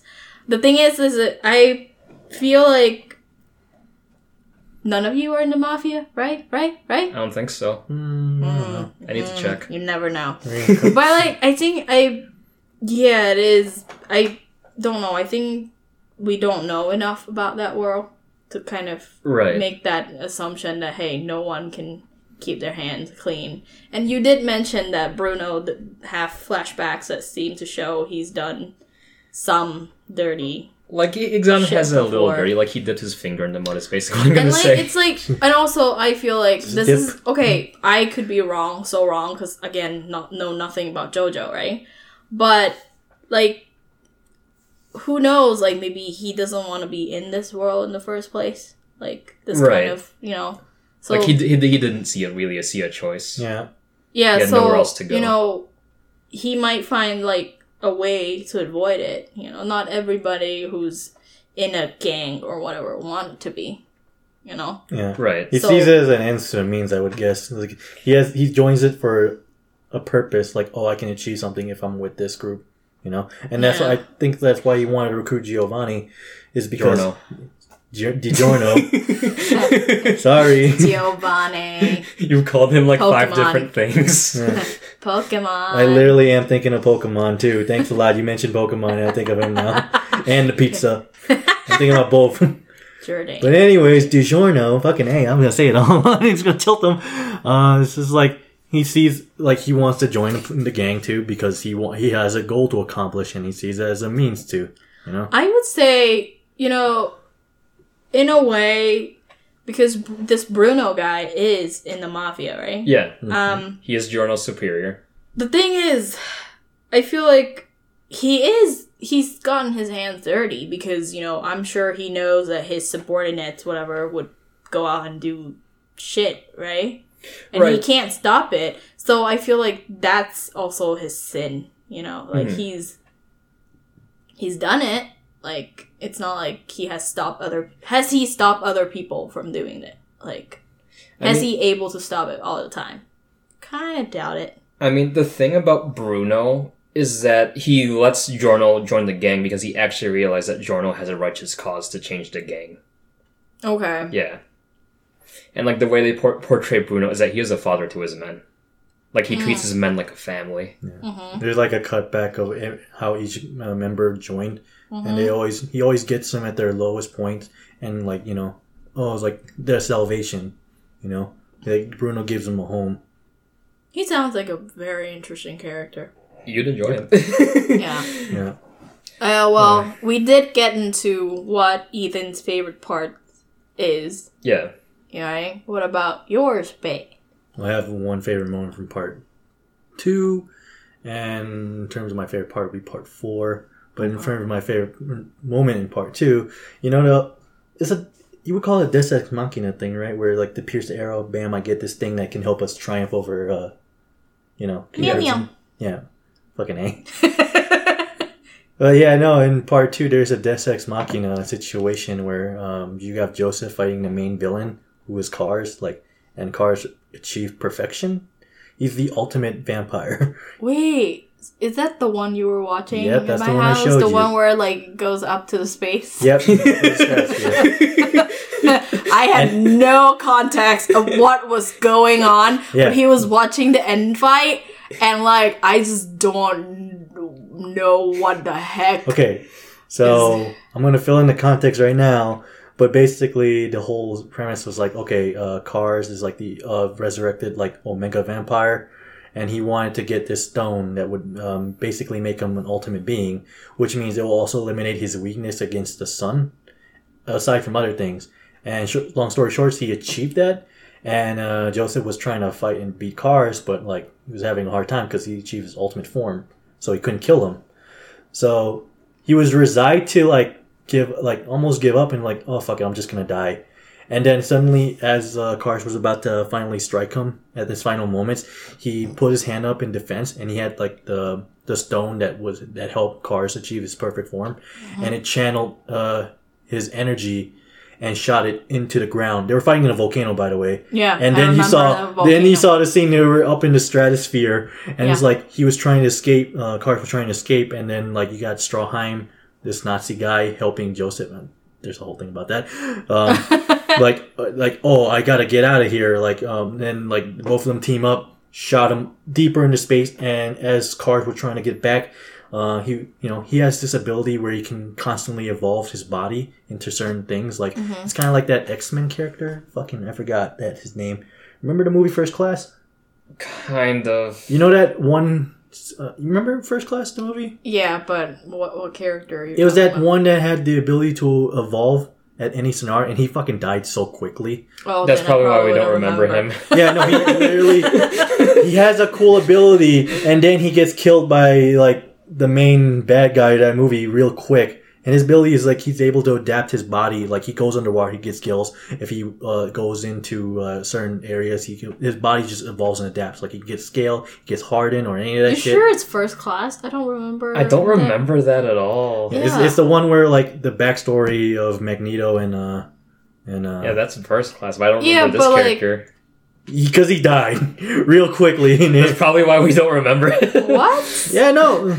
Okay. I mean, if you want, you can look it up. But anyways, go back to Kars. Yeah, his ability is like, okay, he can literally turn his body into anything he suits him. He can grow wings if he wants. He can grow gills. He can grow a shell to survive like lava. You know, it's like he's the ultimate life form. He can just adapt and evolve into any situation. But when he was shot up into space, kind of like Ditto. Yeah, he's a fucking Ditto. But when he was shot up into the stratosphere, he was trying to fly down, but Joseph, with the help of Stroheim, was able to launch him further up into the stratosphere, up into space, to the point where his evolution couldn't keep up with, like, you know, the zero atmosphere and the coldness of space. So he was trying to evolve, but he couldn't find a way to go back down to Earth. So he ended up drifting to space to the point where, like, oh, I'm just going to give up on life and just be empty. You know, and Joseph was like, man, he did like the most like bullshit Shirley thing where he told him like, yeah, I planned this shit all along, you fuck. And it's like, no, I didn't. I just say that to piss him off. I love that moment. I always remember like, wow, this is such an ass pull of a like, you know, you couldn't. It's just random, right? He couldn't have won if he didn't have the stone with him, and if he didn't try to hit him in that one spot. But that was just like that little touch of him telling him, "Yeah, I planned this shit all along, you fuck." And it's like, oh, well, I actually didn't. Like, I can forgive that. And I can forgive it for the tone part 2 was and how Joseph characters is. So in terms of the Deus Ex Machina, I feel like it sounded to me like Joseph is the driving force of part 2. Yeah, and, like, I feel like without him, part 2 would have been definitely mediocre. He's the one that carries and makes part 2 great for me. Okay. Yeah. But your favorite part though is part 4. Yeah, out of the 5, part 4 is my favorite. And just because of like, I just like, again, I love downtime moments of that part. And I mean, it's interesting that the main villain is a serial killer. Yeah, it is. And it's like, okay, this is gonna sound weird, but because only based on what I've seen you kind of here and there showed here at my house, it feel almost like a small town. It is a small town. Like, you know, kind of murder mystery. Yep. It is with the bizarreness of JoJo. And with, you know, neon color animation that hurt my eyes. Yeah, you get used to it. But, I mean, I do admit, that's why, you know, earlier in the non-spoiler section, I was saying, you know, I feel like part 4 and 5 is probably the one to kind of easily digest for me right now. Like with, you know, who I am right now as an anime fan. Yeah. Versus, you know, having seen that, you know, shot up into space and just sees all thinking. Like, I feel like, yeah, it's got cool moments. Of course, you know, like, a lot of shonen anime do have cool moments, but it's the rest that's kind of gonna be kind of... I don't want to say this because I haven't seen it, so it's gonna be, you know, kind of based on just pure assumption, but it does sound to me like 1, 2, and even 3 drag. In my opinion, they do. I'd say they do. I have a problem with, you know, dragging and kind of like... Right. If I were to say, if you have to actually go about it, I would say just read 1 and 3, up to like 1, 2, and 3, just so you can easily get through it, and then you can start watching from 4 and 5 to be more digestible. Right. Like the thing about parts 4 and onward is that's actually where Araki starts coming of his own in terms of being a writer. Okay. Because that's where you start seeing things like a consistent theme throughout the story. Part 4 is like everybody wants to live their life. Except even when Meow Meow showed up. Yeah. Part 5 is literally fate. Like in part 5, all of the characters had a shit life up until they joined the mafia. Okay. And then even though they don't like what they're doing, they are fighting against the force that is fate to get done what they believe is right. Okay. Whereas in parts 1, 2, 3, I can't say that. Even though they kind of lose in fate wins. Fate does win, but they still make the best of it. Yeah. It's like no matter... The thing about part 5 is that even if you know you're gonna die, no matter what, you're still dying for something you believed in. Yeah, Giorno was the wild card in there, because like he wasn't there when the Rolling Stone came. No, he wasn't. Yeah, so that was so lucky. Like, yeah, you didn't come in that part. But like a lot of times I feel like luck is part of it. Luck is part of being a protagonist. Yeah. It is. You have unlimited luck. Yeah. Plot armor. No, like, out of all the JoJo's who do ass pulls, I think Giorno comes in second. Like, Joseph is definitely first, but Giorno definitely comes in second in terms of ass pulls. Yeah. But with Joseph, it's just entertaining. Yeah, Joseph's entertaining. But- Giorno's, like, pretentious fuck. Yeah. Again, I will repeat, based just assumption. I like the demeanor of Totaro the most. The delinquents, like, you know, just like, oh, fuck off. Or anytime girls are like, oh, it's Jotaro, like, fuck off, you bitch. I like that kind of demeanor. Dude, I'm weak against that kind of demeanor. Dude, what's funny about Jotaro? You like it when they treat you badly? No! Because that's what he does. Dude, Jotaro's No. mom literally, like, treats him kindly, and he just responds by, like, you bitch. Oh, then no, but like, Even though he actually really loves his Like, he mother. loves her, he just calls her a bitch. Yeah. I don't, Aw. he treats her wrong. I don't know if he actually called her a bitch. No, he does. I did? Yeah, he does. Oh. But he still loves her. Yeah. To go all the way to Egypt to save her. The funny thing about Jotaro is that when I watched part 3, I was like, who is this generic, typical badass guy? And then when they got into part 4, they turned his badassness into him being socially inept. So when he doesn't want to talk to people, he just yells at them and they go away. Yeah, he wasn't Yeah. as rude when he got to part 4. I mean, Yeah. because he's older too, though, right? Yeah. He's older and wiser, but like he still has that rough around the edges badass, but they also juxtapose That's the him. word, rough around the edges. Yeah. I kind of like that type of character. And he should have, I think during that time, he should have a kid during that time. He should. The But game, I think, implies that too. Yeah, The video. but they do juxtapose him with being in a small town, like this badass who went on this badass journey. I don't know if this is gonna be a spoiler Hmm? for, like, spoilers section. As well as among But I kind of know Just do that it. I think Jolene is his daughter, right? Jolene is his daughter. Yeah, yeah. I know They have a that. rough relationship. And yeah, I feel like the mother is also some random woman. It is a random woman. Yeah, you see a picture of her, but like, yeah, he's not really great with women. It's more like he's like, oh, I like dolphins. And Right, that's it. but what I will say about Jolene, though... Wait, did you just drop? I like dolphins. Because his dream is to become a marine biologist, and he became a Aw. marine biologist. I I don't know where that came from. I don't know why he chose marine biologist, but he's a Hey! marine biologist. Dolphins are amazing, I'm not even though saying- they're assholes. And they're fucking horrible. They died in the Death Stranding. Yeah, that too. Anyways, like, the thing about Jolene, though, is that, like, so I've just started reading Part 6. I'm not very far. In all honesty, Part 6 is kind of a drag for me. It's a prison drama. Oh. Yeah, so Jolene gets sent to prison. But the thing about Jolene is that she does have daddy issues, because while his dad... Oh, not his. Her dad is like known among the stand users as like this badass who beats up all the bad guys. Because he's been doing that, he hasn't been there to raise Jolene, and so there's actually a point of contention between them because she believes like he hasn't been there for her. And you know more about this. Yeah, they did divorce too. Like, oh wait, so they actually married though? Yeah, Jotaro married some woman, and they had Jolene, and then like they got. I kind of thought like it's one of those one night stands. Oh, like every JoJo. No, he actually tried to have a marriage, and then like with the whole fan speed. Isn't Jonathan the only one who kind of have a healthy relationship with that girl, the blonde? Yes, Jonathan had a healthy relationship. Until he died. Well, Jotaro didn't cheat on anybody, but he's not a good dad. Yeah. No, but like I think And Joseph got around. Yeah. Joseph. Giorno. We know Joseph. And then Giorno. Well, since this is a spoiler section, I can tell you about Giorno. Giorno is Dio's son. Oh boy! Dio/Jonathan's son. Dio/Jonathan's son. Oh boy! You want to know how that? Okay. How does that work? Okay, so wait, in my head right now, it's just like all these yaoi moments. Oh, don't worry, the fandom got you covered. Oh god.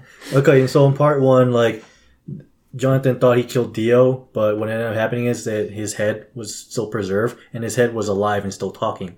Like in the scene of Futurama with the talking heads. So he was still talking, and he was still active, and he had one of his minions try to sneak in on aboard a ship that Jonathan and his wife was in. And, he at that point... Okay, before you continue, I have the creepiest image of what went down with that head. Okay. I am... but no, please destroy that. That's called Guro. Okay, but anyways. Please destroy that in my head. Okay, please. It's in a jar. It's not like they're dangling a head and doing weird stuff. It's in a jar, so nothing's touching anything. There's jars in the way. Okay. And then Dio's head basically used what are his laser eyes. It's actually like pressurized fluid, but he's what are basically laser eyes to... Okay, please don't use the word fluid. Okay.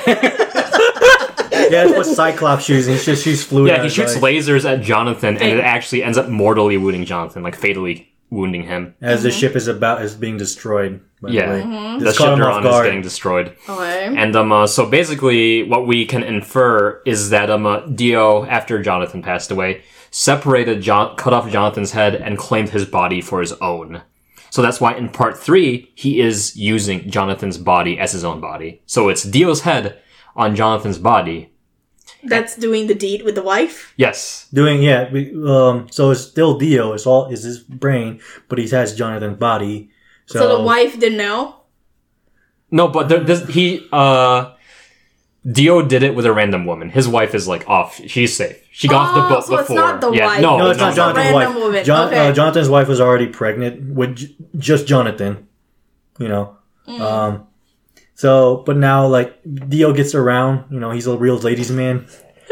So it's not like he slept with other women too, but like he slept with this one woman in I think Italy. They slept, and then she was vacation? Japanese. Oh, she was. Giorno's half Japanese. So the thing is that Dio. Okay, Dio is explaining the Joestar bloodline's gonna kill me. But you tell me part 1 is like England. Yeah. But so Dio is sort of because he was. And then it's the mother, the woman he had business with. Yeah. I mean, we're Japanese, all old enough here. She had but sex somehow he fucked. Giovanna is Italian name. He's half whatever Dio is and half Japanese, and they moved to Italy. I just realized how stupid that's. Yeah. Okay, that's great. Yeah, I keep forgetting that he. Yeah, so Dio using Jonathan's body just had a one night stand with a woman and then he left. So that's it. He left to do part 3 stuff. But this Japanese woman was left alone with baby Giorno. In Italy. Yeah, in Italy. So that's how that goes. Like, I know she lives in Italy, but she's still Japanese, right? Yeah, And she was in Dio- Japan. They moved. And Dio is like English, whatever, Britain. Yeah, so he's a. But they still decided to name their son Italian Yes. just because they live in Italy. Because he was born in Italy. Yeah, but Yes. still, I mean, Actually, I don't think he was born in Italy. No, his original name. Okay, no, that's even weirder. If he's not born in Italy. No, okay, so he was no. born in Japan under Haruno Shobana, and then when they moved to Italy and he started adopting his gangstar persona, that's when he turned to Giorno Giovanna.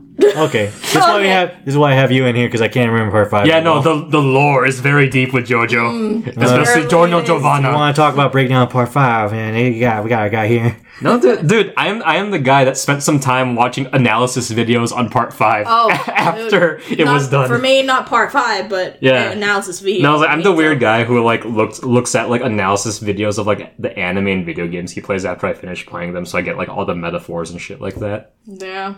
Okay. No, Jordan, no. Di Giorno Giovanna. No, Devanda. I'm gonna call him Gigi. DG. Actually, I went to bed. DG cells. DJ.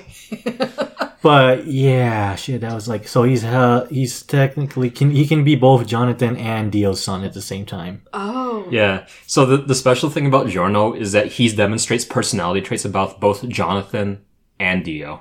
Oh. So he has the politeness of Jonathan, you know, like polite British man, but he has the ruthlessness and charisma. He has the not charisma. Well, would you say he has charisma? Yeah, it's Dio has has the- charisma to him. He has the ruthlessness and charisma of Dio. Yeah. And his iconic battle cry.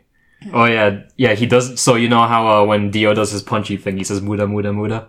Oh, I did not know that. Well, when Dio does his punchy thing, he says "muda muda muda." Oh, now I know. Okay. Yeah. So typically a JoJo will say "ora ora ora," Oh. but Giorno says "muda muda muda," just like his daddy. Oh. Interesting. I can't believe we're spending 30 minutes literally explaining the heritage of Giorno Giovanna. It has to be said. It's Giorno Giovanna. No, it's like it's that elephant in the room. yeah. I know this is deviating from a bit, but like I'm watching Dr. Stone in a moment, and like they're at that. This is gonna be a spoiler for Dr. Stone, but it's like okay, the village that Seku's in is like a descendant of his human race 1,000 years before they petrified, and it's like his dad was part of this astronaut group that landed back to Earth to Yeah. restart civilization, and they only had like let's see, I think they had 6 people, 3 girls, 3 guys, and they have to help kickstart civilization. And Seku's like, I don't know why he didn't realize Get this. on like rabbits, people. Yeah, but that's the thing. Like that means if there's only 6 people to start civilization, and at least I think 2 of them died. So when they had Incest! kids, yes, and now suddenly you have a village of people who are like, wait, y'all are just fucking inbred. They never bring that up, but it's like I looked at it as like, this is an elephant in the room. Why is no one talking about this? Well, they don't seem or look like they're inbred. They somehow are able to like not suffer the consequences. No, but you say it's Again. 1,000 years ago, right? So maybe Yeah. the thickness of blood has been diluted. What in the world are you talking about? I don't know if that's how that works. But I think in the beginning, in the early start, you do have a lot of that shit. Yeah. But that's the elephant in the room, and this is an elephant in the room too. It's like, okay, we gotta Hey, address if who's. the Bible is to be believed, these yeah, laws we're are all out. we're all human. That's all that matters. Like how we're all Joe stars in the JoJo world. We're with the Death Stranding. Yeah, but we're not. Might go. Dio's head on Jonathan's body with a random woman. Yeah. Giorno. Who was born as Haruno Shobana, and then when they moved to Italy, he becomes Giorno Giovanna. Giorno. Okay, that makes more sense. I'm sorry, it's just the whole Giorno. No, don't thing. worry. It's great. I mean, the so thing is, great. though, it's like, it's this absurdity that gets people talking about JoJo and why they love it so much. It's like, the thing about, like, other anime is that, like, the other anime are good, but then, like, a lot of them try to follow a set of rules. Play it safe. Yeah, they play it safe. Whereas JoJo, like, Araki and JoJo, like, he's not scared to do weird shit. Like, make it it just work. kind of happens. Make it work. No, the thing is that I feel like there are stories like that, but they're not told, like, or they're not adapted into anime. I mean, this is, but like, okay, JoJo, you guys still consider it shonen, right? I think it's tipped over to seinen a little bit. Well, it my used to be opinion. published in Shonen Jump, and then, like, partway through part 7, it moved to, like, Seinen Jump, or whatever the Seinen version of it, like, Ultra Jump. Yeah, it Yeah. sounds like about right. Like, it used to be published in Shonen Jump, but then it moved over to Ultra So, Jump. you know, I feel like seinen can get crazier than shonen. Oh, it definitely yeah, is. because it's not restricted to like, oh, well, we can't show this to the kids. Yeah. And then it's like, well, we can show this to the kids. So I feel like that's, what happened. They're no longer restricted. Yeah. Right. And, like, another thing is that, like, the way so, I'm sure you guys have seen JoJo memes everywhere. Like, the thing about what Araki does is that the way he tells his stories is that, like, it's a serious story, and then, like, the character just does, like, a weird thing. And then he keeps telling the story. A little quirk to them. I mean, the thing is, okay, but, like, I've got to admit, though. Sorry, I burp. Again, I burp in every No one episode, heard people. that. Nah, I want people to know. It's No one fine. heard that.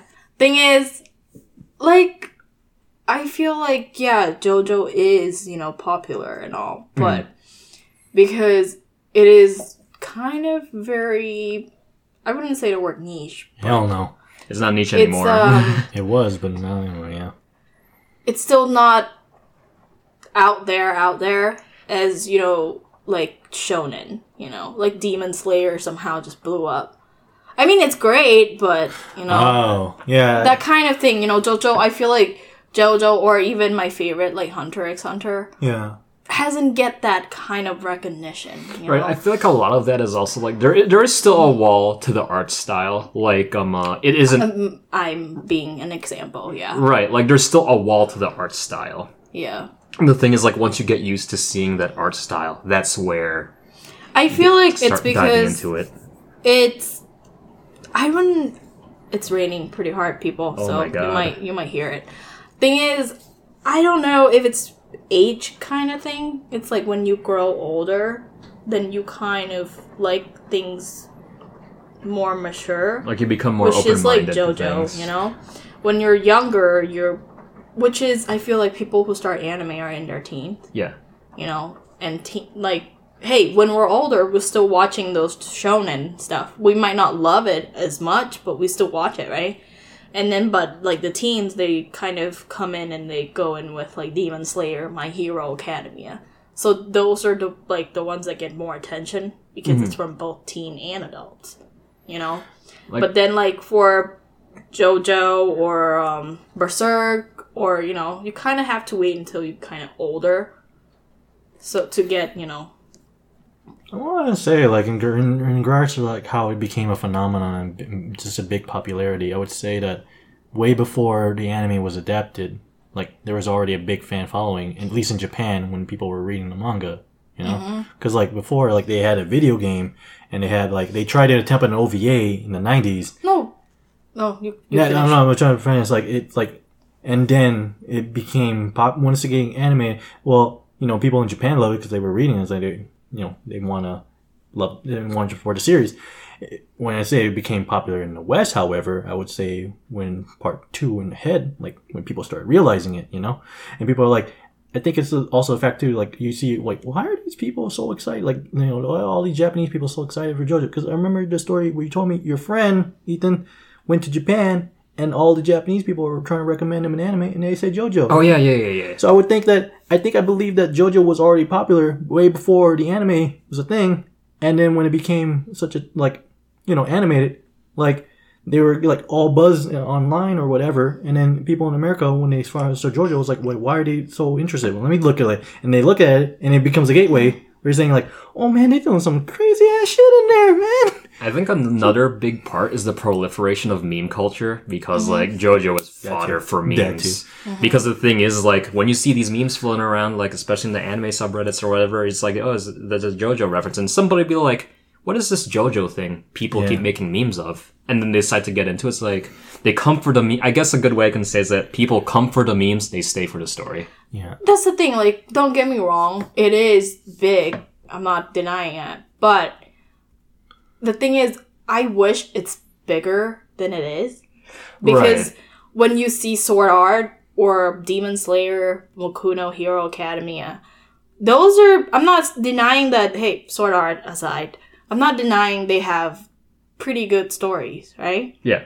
The thing is that JoJo has, I feel, listening from both of you, they have better story, right? JoJo, like the parts, some parts more than others, but it's still not getting as big as recognition as those anime. Right, and I kind of feel like this goes back to the visuals because those anime you mentioned, like Sword Art Online, Demon Slayer, all of that. Like when you look at their art styles, they have a very clean and like typical Facial structure. clean facial structure. Okay, Naruto or One Piece. When those are around, JoJo is around. Yeah. You know, Right. why is it not considered? And hey, you said JoJo was in the Shonen Jump before it moved to It was, but like So it's like, why is it not part of the big three? You know, I feel like it should have been. again, that I personally feel like that goes a lot back to visual appeal because Araki's art style is not even just the colors, but Is just it how the acquired characters are taste? drawn. It's an acquired taste, definitely, especially with their outrageous outfits. When you look at, like, say, Kirito, he's literally like a teenager in a black coat. That's it. You look at Demon Slayer, it's that kid with the facial kimono. mark and then the... I don't know what you call that Japanese piece of clothing, but he has that. Naruto, he has his ninja outfit, hair, that's it. Jojo, you got Giorno Giovanna with this titty window. You have titty window. You got the main bad guy in part 5 who wears like fishnets and some shit. And he's like all lanky and his pink hair with polka dots in it. Like that stuff is like, I guess it's a bit more difficult for the average anime viewer I'd to say, digest. like, the reason it's like, okay, I feel, this is like me personally, because, yeah, I have encountered, like, JoJo memes and, you know, like, people talking about JoJo, right? Yeah. The thing is that I would say if you were to break it down to, like, percentage, 100% of anime fan, right? I would say, like, hey, 80% would be onto those, you know, big anime, right? Mm-hmm.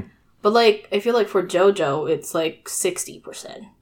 You know what I mean? Instead of JoJo should have received, So like, 90. what I'm trying to get at is I want to see if you're what I'm interpreting what you're saying is like there will be fans like, oh, I like Demon Slayer and My Hero, but also like JoJo. But in terms of priority, they'll be like they'll make more videos about My Hero or Demon Slayer than they do about JoJo. Yeah, you say? or also they actually, like, read or watch, you know, My Hero. Like, I think the issue right now, like, not issue, but I feel like this is just kind of what I think is, you know? So those younger generation, they'll read My Hero Academia and Demon Slayer, but not JoJo, right? But the JoJo fan will read or watch all. So that's why, you know, like, the fan base for those is, like, higher. You know what I mean? Yeah. I guess I can see You that. know what I'm thinking of, Ethan? What? You know, in at UG, you know, the kid, you know, when you're explaining the King Crimson to him, Yeah. it's like he got into JoJo, right? Yeah, I think he's just been into it. Yeah, and he likes it, right? Yeah. However, when it comes to like what he like shows off he likes, he'll buy merchandise for My Hero and all this stuff. But JoJo, I'm not saying it's not a proof or anything or validation, but like you love at least this series enough to buy the merchandise and wear it. But you know, I'm not saying you don't love JoJo, but you know, you're not really showing the same kind of incentive that you do with like you know the My Hero Yeah, I stuff. feel Right. like it's kind of like that. You know what I And mean? yeah, it could be also an age thing too, where like you can still. I'm not saying that you still can't like it, but Yeah. you know, As far as them getting exposed to. Right, and like like your priorities. with the Yeah. with the growing up thing, it's like we have a lot of young kids who are into My Hero Academia and all that. But the thing is, when they grow up, they might not always stay anime fans. That too, see? And that's the issue. Like, that's why I feel like a lot of these other anime, you know, it's like when people like recommend like anime to new people, I think people always kind of play safe, Yeah, definitely. you know? Yeah. Instead of saying Berserk, JoJo, Cowboy Bebop, Cowboy Bebop, or Full Metal Alchemist Brotherhood. well, I mean, Full Metal Alchemist Brotherhood. I'm just gets mentioning names. I'm recommended just liking- a lot more, but I'm just saying, you know, those kind of more. I wouldn't say grown up, but more Mature. complex storyline, and you know, King of the Hill. they Seinfeld. Yeah. Now you're just Yeah, King of the Hill go is the best off on it. anime. Yeah. Now they kind of get like not really be the first thing that people kind of like, hey, you should watch this, you know. I don't know. I just like again for me, it's similar to like for me, I'm like definitely the case of art style, kind of putting up that wall. Right. You know, like, because, hey, now that I hear you guys tell me about the story, I kind of like, hey, I'm intrigued. I'm interested, you know? But, yeah, the art is what kind of deterred me at first. Right. Yeah. Okay. So for me, it's kind of the same thing. So Bae knows that I have a very basic bitch-ass taste when it comes to art styles and characters. Like, the things I like are very generic. But you don't care about that. You just care about the story, don't you? I do. But, like, for me, it's like I'm visually attracted to just generic things. So that's why it was like I didn't get into JoJo right away when it first started airing. But after I decided to dig deeper into it because I wanted to get to know a friend better, when I learned about the story, the character dynamics, how the parts progress, Araki's writing style, that's when I stuck with it. And bam, all those figures. Yeah, let's not talk about the JoJo collection in my house. Don't worry, it's just part.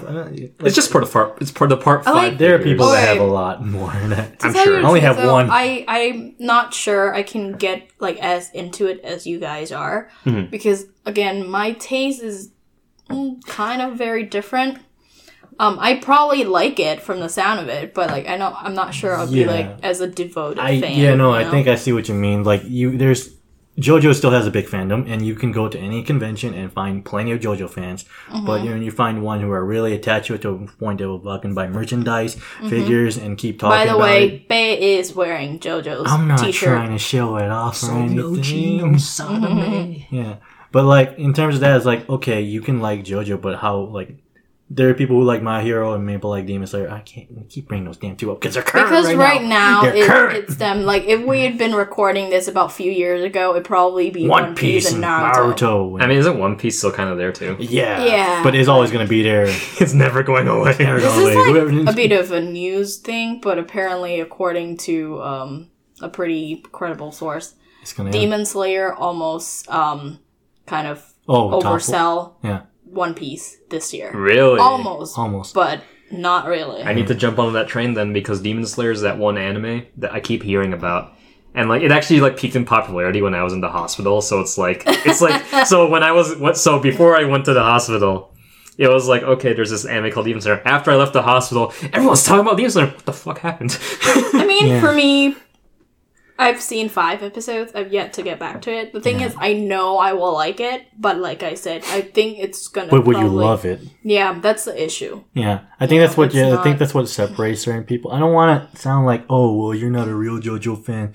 It's just certain devotions. It's like you'll find more people into like My Hero or Dragon Ball who would like get into like watching certain videos and buying actual merchandise. You know, and get someone they maybe get into JoJo and they like to watch it, but do they love it? You know, it's like there's a sub community within that community. I mean, fandom is the thing, right? Yeah. I Right. mean, like, hey, I've mentioned before, you all know, Hunter x Hunter is my favorite. Yeah. However, I don't have a single Hunter x Hunter merchandise.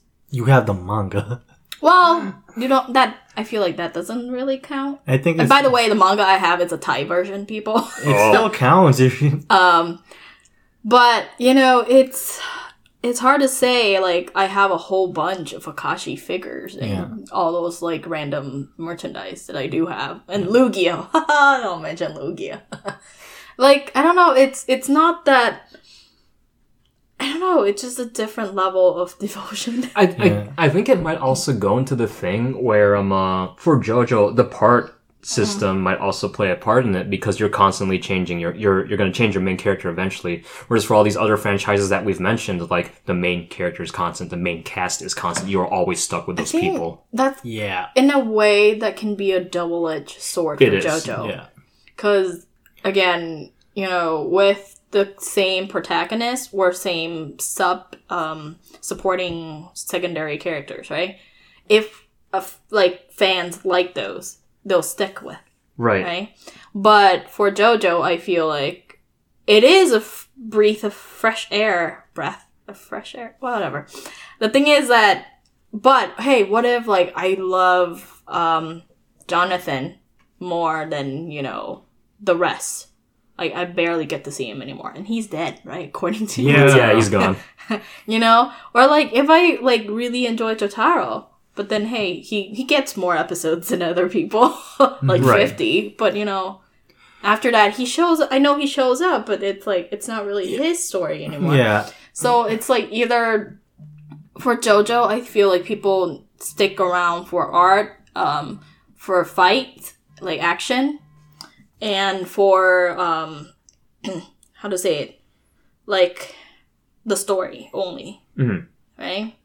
But like, yeah, there are people who stick with Naruto. I feel like it's not really story; it's like characters that kind of keep them coming back and like just the fighting, Right. you know. Yeah, no, I see what you mean. Because, like, with JoJo, is like, that's what I love about it. Is like, it's always fresh, it's always new. It's starting off with a new character and, like, new scenarios, new setting, new genre, like, just pace your theme. But I never thought of it as a double-edged sword for me. And now that I think about it, like, it kind of separates from like, those typical people, certain viewers who, like, would watch a series and stick with certain, like, one character throughout the main. You know? It's like, yeah, they might find one they like and they might watch another one. And it's like, oh, well, I'm not really big in that part. Like, that's why I'm like, oh, I kind of want to go into part 5 and 4, but not really the rest for JoJo, you know? I think that's because at the core, it's sometimes I watch like the stupidest story, but because I love the characters. I'm like the character-driven kind of audience, you know? Like, I feel like a lot of people are more story. That's why JoJo is doing well, you know? But there are weirdos like me. So it's interesting, you know? I mean, like, we don't have to worry about JoJo. It's like part 8 now, and you mentioned 9 somehow. I made it as a joke. You know, part 8 is still going on, but there will be a part 9. I'll be impressed if there's a part 9. This man's been doing this for so freaking long. He'll find a way. He'll find a way. I wouldn't mind a futuristic setting. Like a I either or horror JoJo. Imagine horror JoJo. Part 3 was lying like that, with the horror inspiration. But because part 4, neon background made it less horrific. Oh, man. I think, but one thing, like, we kind of haven't really dived into is... I mean, I know you mentioned, like, oh, this is the part that you love. But, like, this is just to kind of satisfy my own curiosity. Who are your favorite characters? Oh my god, the, like, utter silence. I mean, I'm is saying... it because there's so many, or is it because, like, you just... Well, for me, is there so many? For me, I'm staying quiet because, like, I say... I already talked about Giorno a lot. And the reason I like Giorno... The thing about me is that I'm usually not a fan of the big, boisterous, like, look at how fun I am, silly protagonist. Which is like Joseph is fun, don't get me wrong, but, like, I feel like he just blends into a lot of goofy characters for me personally. Okay. And, like, I might as well say, like, my favorite character is Giorno Giovanna. And that's not just because I get to say his name again. It's not because I get to say his name again. The thing about Giorno is that, like, he plays a different role than typical protagonists in stories. Like, if you look at part 5, you'll see that Giorno isn't really the centerpiece a lot. It focuses on his companions a lot more. As a whole, Yeah, and the thing about Giorno is that he's the one that helps them. He's the guy that gives them the single piece of the puzzle, who always gives them the single piece of the puzzle to help them overcome their adversity. So he is an individual who isn't really on the front lines a lot. Like, of course, he's going to be on the front lines in the final battle because that's what you friggin' need in a story. You need And get Mew the guy to fight the bad guy. And get Mew But, like, in part 5, he's happy with sitting in the back and just helping his friends. Helping them progress forward, helping them overcome adversity. And that's something I admire a lot. And, like, I also think it's very interesting how he is a combination of both Jonathan and Dio. Okay. Because, like, he has the politeness and kindness of Jonathan, but, oh man, like, if you get on his bad side, you are not gonna see the light of day. Like, he pulverizes you, he will punch you for, I think it was 40 or 50 seconds straight. Like, there was one time where he had 50 minutes of him beating up somebody, basically. Wait, 50 seconds of him beating up somebody. 50 minutes, I wouldn't be surprised. Are you watching that loop video? No, I've not been watching the loop video. But yeah, no, I just think Giorno's I just think he's a very fascinating character, and he brings something new to the table, in my opinion. Okay. What about you, Bet? There's a lot. I'd say Joseph for the trickster part, but honestly, if I were to try to think in terms of, like, part 1 and 5, my favorite character, I'd say the villain of part 4, Kira. Kira. Yeah. Kind of see it coming. Yeah.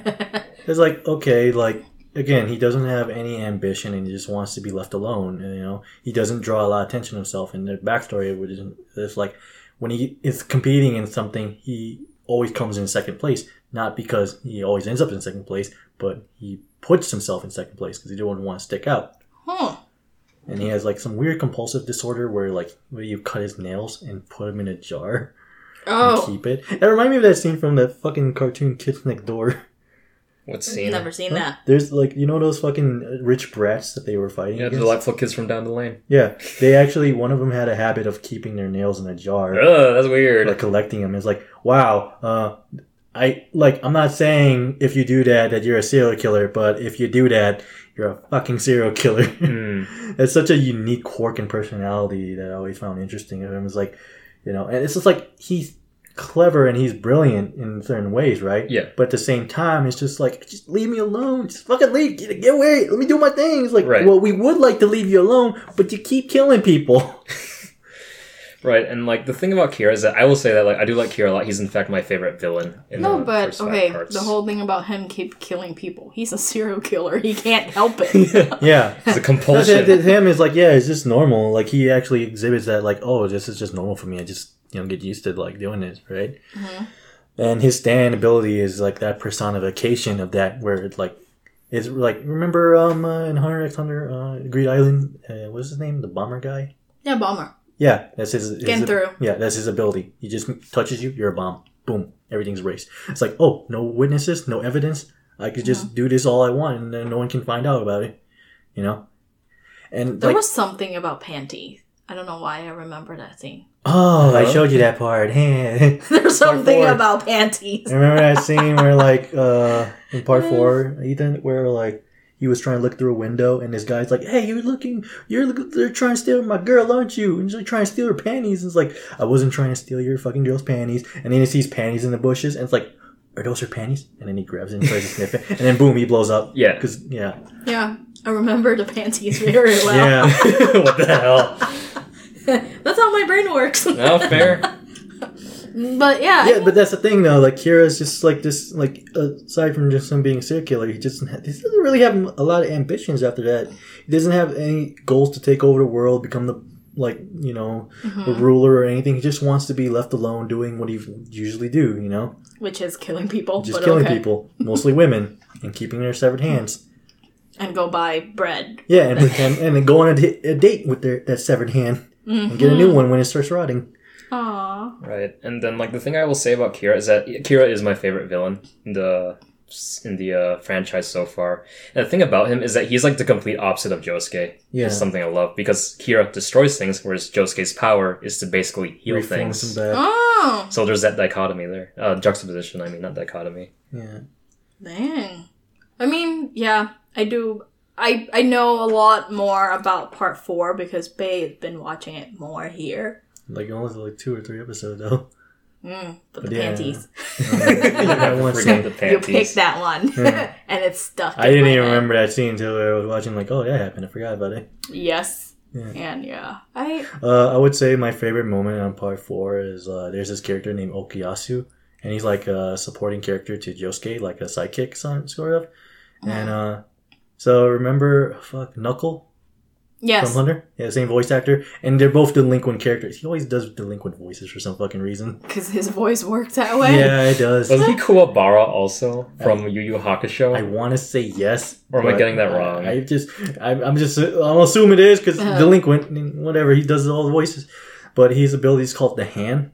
Mm-hmm. And was it a left or right? It was right? It was- Right hand. it doesn't matter. The irony of that is that Kira is into hands, right? Yeah, But yeah. that But guy no, has that the guy. ability- Don't worry, he doesn't like. Oh, let me see my hands, baby. Like, no, his ability is like he can erase anything when he swipes that from one of his hands. That he swipes and he just erases it. Like, Oh, this is okay. My mind is in a gutter today. Oh boy. Imagine his, oh no, he's happy not, time. No. That's his stand. It's his regular hands. Okay. Oh, okay. This reminds me of when Metapod used Harden for the first time when I was playing Pokemon. In my Metapod penis. Oh, Every my fucking goodness. 5-year-old. But yeah, yeah. no. So like his ability is like he can like okay. So if he swipes at this book, right, he can eliminate like a layer of it and disappears. Like where did it go? Well, I don't know. It just it swipes. It just goes away, right? So it just leaves like. And there's a stand user in part 3 that has an ability almost like that, except more wider range. His is only limited to the hand. You know, wherever he swipes. And so they end up fighting Kira, and he ends up like. I would say dying in the fight against Kira in the final episode, but only to like come in the last minute and save Josuke from Kira killing him.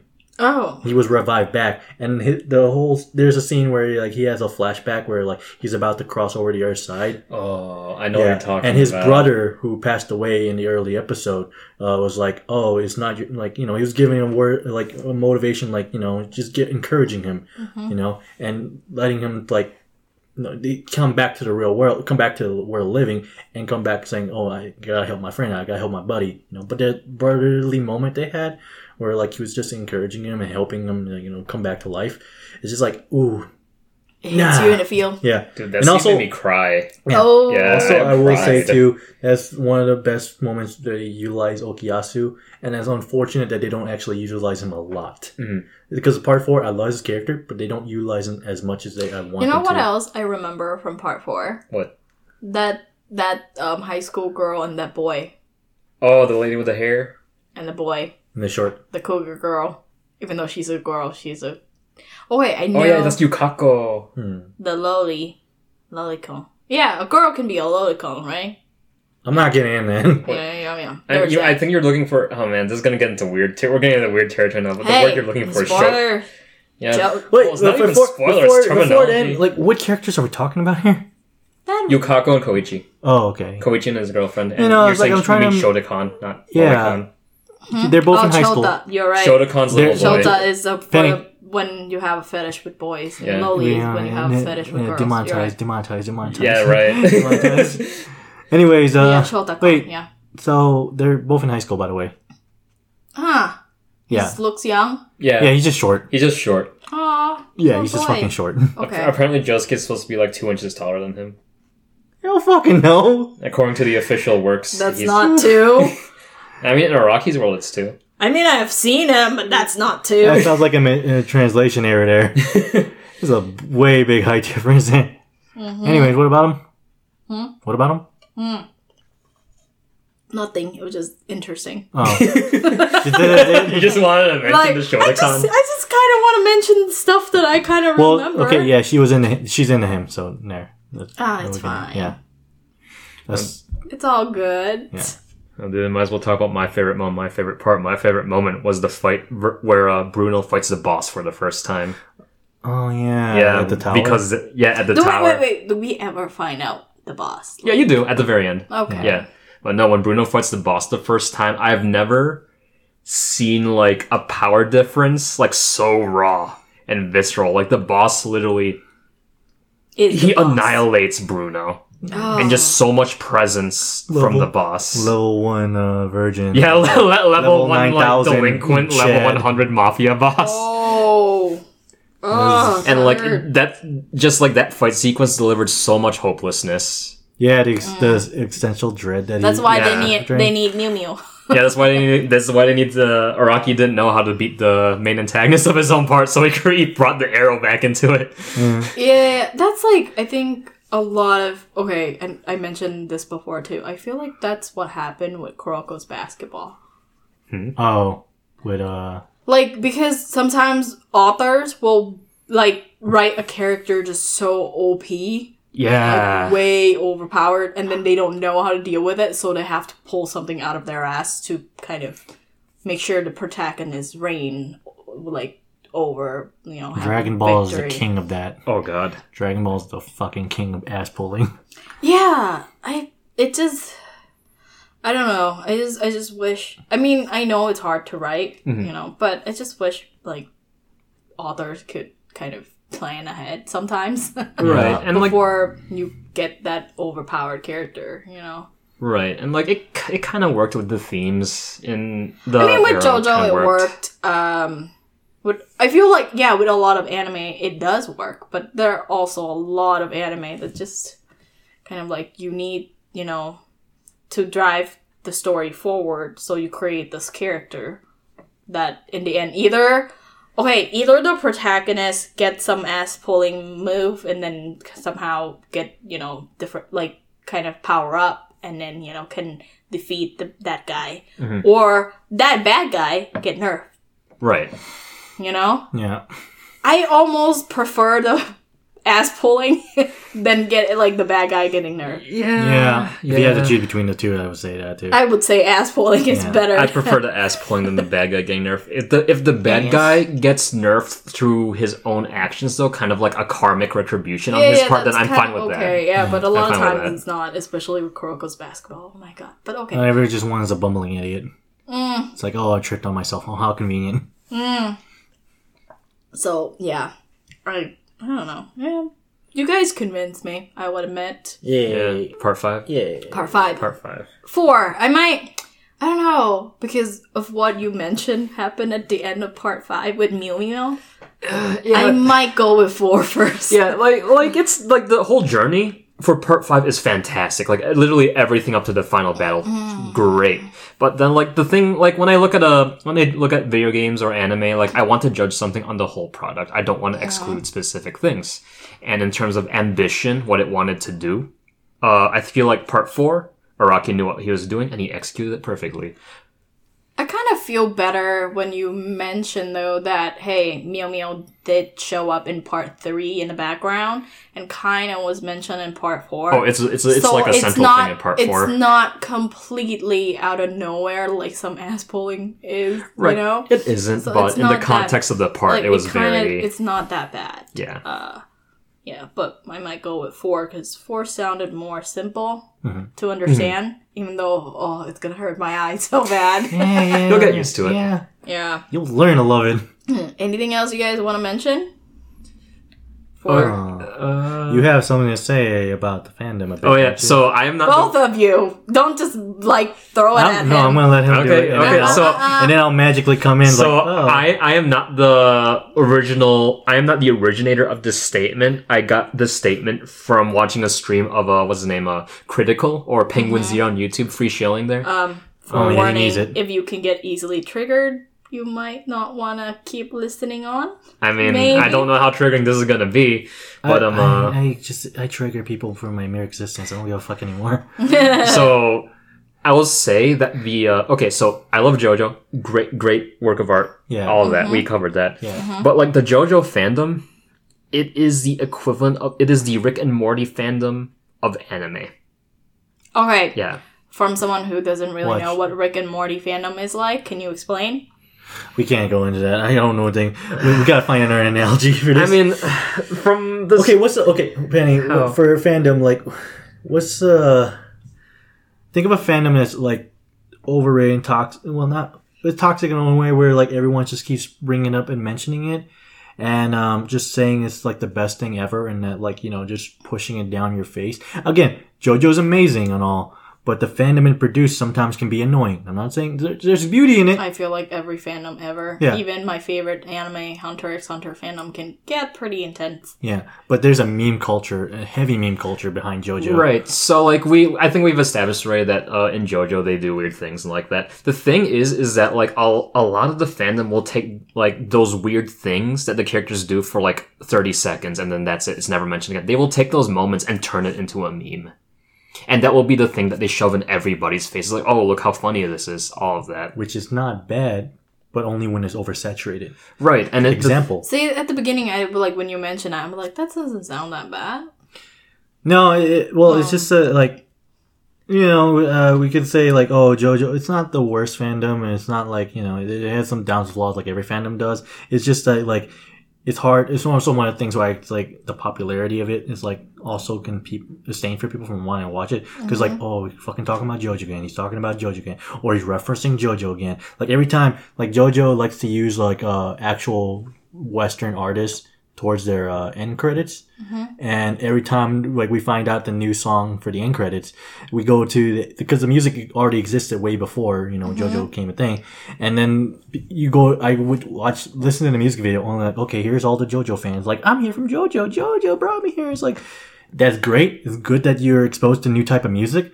But at the same time, you gotta find out that people are annoyed by this. You know?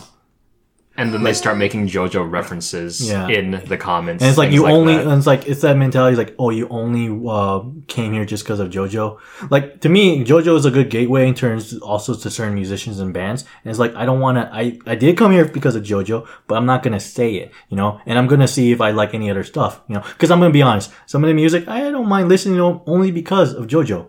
You know? Right. Like, I wouldn't listen to, it was part 4, the ending song was, Savage Garden. Savage Garden. Yeah. I like that. I was okay that. with that song, but at the same time, I'm not gonna listen to all this other stuff. Right. You know? And I already heard Walk Like an Egyptian before, so it's like, oh, no, whatever.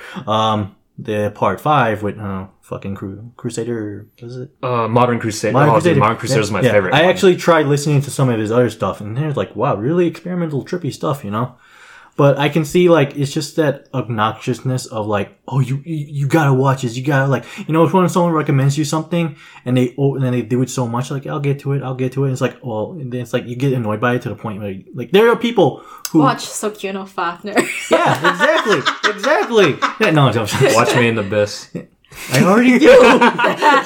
Watch Made in Abyss. Already planning to. Oh, good. Play Witcher. See, we got a circle around here. Yeah, try Witcher. Okay. We got everything. The thing is, I don't know.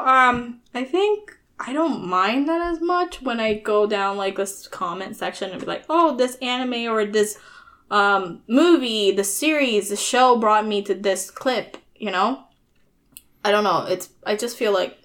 also... Part of me feel like that's a good thing. It is in a way. It's a double-edged sword. Like, I think a lot of his also is that, like, for me personally, what bothers me about it is that they focus so much on the idea of JoJo just being weird and not actually having a good story. It's like, oh, it's just like weird. They only do it at surface level. Yeah, like it's just the meme show. Like that's what a lot of people I feel like are pushing. Oh, look at all these funny moments in this show when there's actually like a lot of substance. I feel like a pretentious fuck right now talking about this, but like I just feel like a lot of people are accentuating the wrong qualities. Like, oh, look at how hilarious this is. Oh, ha ha ha, torture dance.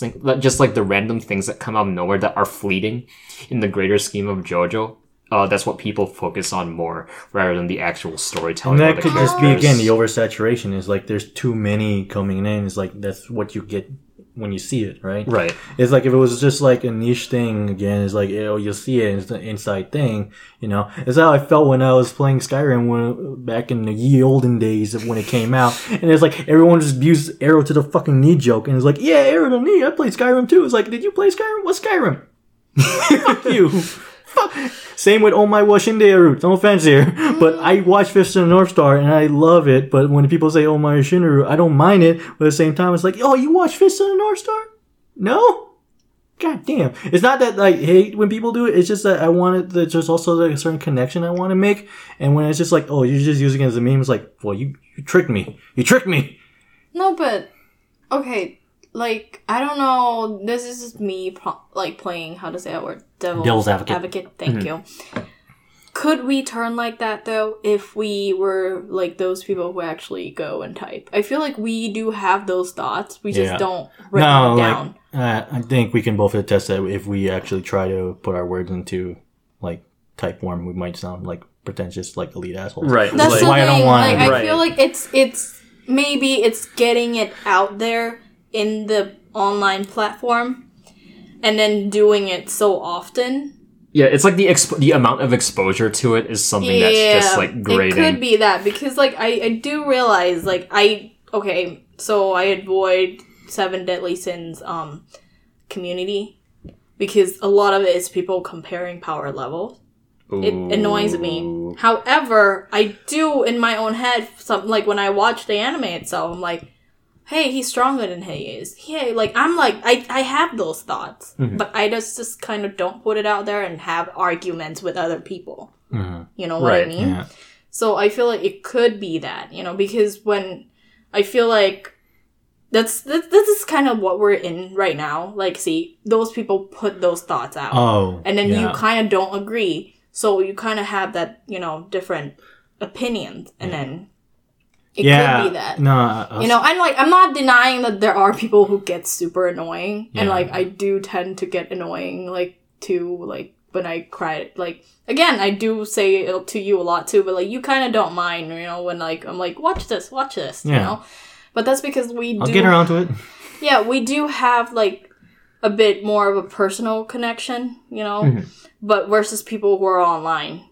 And you don't have that interpersonal meet face to face. Right. That is a fact, right? What it Yeah. reminds me of is when someone tells you oh man, you gotta try this pizza place. It has the best pizza ever, and they make it sound like it's the best pizza in the world. And then you go in, and it's like it's not the best pizza in And the for world. them, it's true, Yeah. but not for you. That's why, you know? I'm careful to not recommend people unless I know them well and see, okay, what are you into? Because I want to know what your gauge and taste is, so I can recommend something to you rather than recommending something I like. I want to recommend something that you might like. And I will say this too, JoJo for me is a good manga and great anime, but for others it's an acquired taste, and that's the thing I have to keep in mind. It's an acquired taste. Right. I can't just say it's the best thing out there. Some people might not like certain aspects of JoJo, and it's I can't just say, oh, watch JoJo, watch this or that. I have to be mindful of who I'm talking to. the thing also is, Neil, he's done it on air multiple times too. Persona 3. Yeah. Because he's been telling me so many times to watch it almost every time we hang out.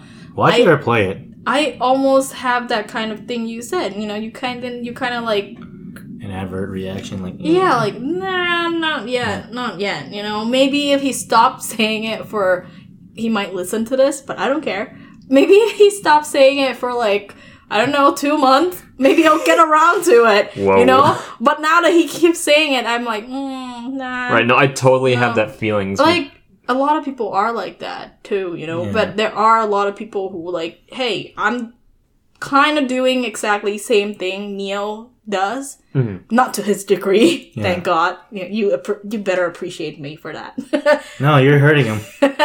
But not to his degree, but I kind of it's not out of, I know it's not because he's not doing it to annoy me. Mm-hmm. It's just that, hey, they think it's great. Yeah, he just They wants want to other share people- into Yeah. that. right, So he wants to it's- form a connection. Yeah. Versus the type of people who kind of get into arguments with other people. People who go to the YouTube music video and be like, oh, JoJo brought me here. Those people don't bother me at all. At all. For me personally, I know it kind of irk you a little, right? Not really much. I'm just saying, if it only irked me one part where I'm just randomly listening to a Queen song and it's just JoJo. It's Queen's an awesome band. You can love it while having loved JoJo.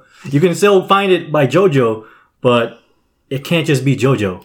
The reason part of it is it depends on the situation for me. If that person goes into every Queen song and do that, that's Oh yeah, no, annoying. then that's a problem. That is the thing. That's an But actual if problem. that person just come into give it that one comment in that one song that's played on JoJo, I have no issue with that. I have encountered a lot of people who are I watch Thai drama too because I'm Thai. I've seen people complimenting an actress in every part of one episode, copy and paste. So Thai drama, when it's on YouTube, it's usually break down to 9 parts. Yeah. I've seen people comment the exact same thing in 9 parts. Yeah. Those are annoying. Yeah. So it's difficult to say. you Yeah. know? Right, it's iffy. I think, as you said, a lot of it is exposure, but a And- lot of it is also feeling like they're bringing up the wrong parts of, for me at least, the wrong parts of JoJo. Or I guess you can generalize that to anything at this But then point. again, we can also say that we sometimes catch ourselves being in that role too. Being that way. Right, I was I'm definitely not doing gonna that. I'm not gonna deny I didn't Yeah. take part of this shit. There are times when I see people hey, have counter arguments for something, Gotcha. and then I'm kind of oh, I do get that way too. I do Yeah. get when someone gets something wrong, from Hunter x Hunter. I'm hey, that's not true. I just don't write it down, correct them, But yeah, I mean, that's the difference. People who actually write it down. Right, yeah, that is the big distinction. Because, like, everyone's gonna have a bunch of thoughts. Yeah. But then the thing is, like, do you carry through with it? And it's the tone. A lot of times, I feel like that's a bit of an issue with a language, I believe. English is great, but English is very I is I, you is you. There's no... you can make something sound polite by using words that are more polite than others, right? Right. But because of that tone, like how something feel, it's hard to kind of convey. You know, versus Japanese or some other language, you know, that has a way to adding a word, making it like sound, oh, this is like politer way of saying things. Yeah, I don't know. Every time I read Russian comments, it's like, suka, yeah. And it's like, okay. I mean, I have no language, so I'm gonna stay out of this. For me, that's what I feel. It's starting to become different now. Like for me, Thailand before, people used to be very polite when they have different like opinions on things. Right. Now, not so much. But before, Thank it you, used Internet. to be. Yeah. I think it is internet too. Before it used to be like, oh, I see what you mean. I agree. I don't agree with it. So this is why I don't agree. You know. But now every fandom, I start to feel like if people disagree, instead of like agree to disagree and kind of state their own reasons, right? Yeah. They kind of go in with like, I'm right, you need to change your mind. That kind of thing. So right. I feel like that's the issue with most fandoms, not just anime, any fandom, you know? It's just something we want to point out from the JoJo fandom. We're not saying it's the worst fandom, but there are some things that Right, it's just something that's very notable. I also feel, if you're gonna get into anime, show, anything, be prepared that people will have different opinions, you know? Right. Yeah. I guess, yeah. Like, It's just a shit show. yeah, fandoms get, it's because... Some are more worse than others. Yeah, how to say that word? Anonymity? Anonymity? Thank you very much. I can't say a lot of words, okay? Don't worry about it. So, yeah, you know, it makes people, in a way, too brave, you know, to... Right, say... No they filter. can put their shit out there. Yeah. And then, like, nobody will Yeah. attack them for it or whatever. KYS. Or no consequences. KYS. Okay, I'll consider the KYS, and I'll raise you, I don't know, whatever. What's a KYS? Kill Kill yourself. yourself. Oh, that's harsh. Yeah, there are people who do that. That's harsh, but that's kind of a normal thing if you're into gaming and shit like that. It's like, that's like the 1,000th time I've been told to kill myself within a week. Oh. Yeah, no, internet sucks. GG, no re. No. GG, no re. So yeah, I think that's where we kind of stand. I mean, you know, with fandom and everything. Right. Yeah, if we want to do it, I feel... Oh, you go ahead. if we want to do it a separate thing about just fandom in general, there's a whole bag. We into it. might. It's a lot to talk about because, again... Hard to talk about.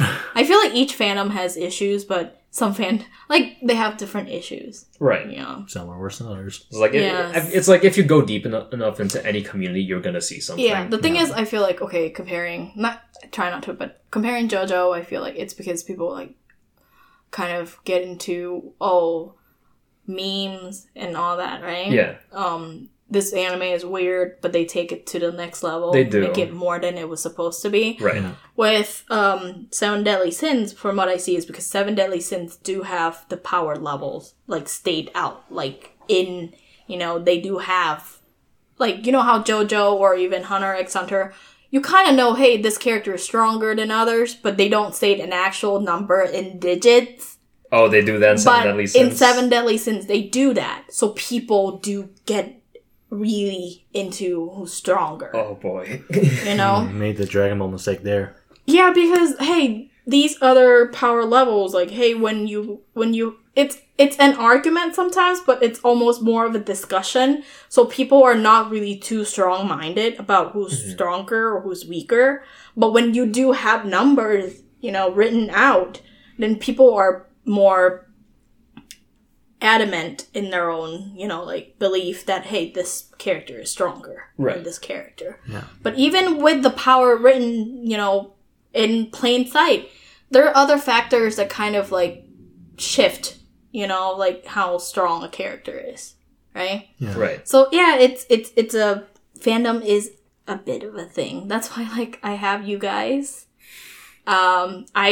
We're doing the podcast, or we're kind of reaching out to more different fans, you know. But usually, if I'm really talking like really in depth, you know, I do it within the comfort of people that I know. Mm-hmm. So You just met me.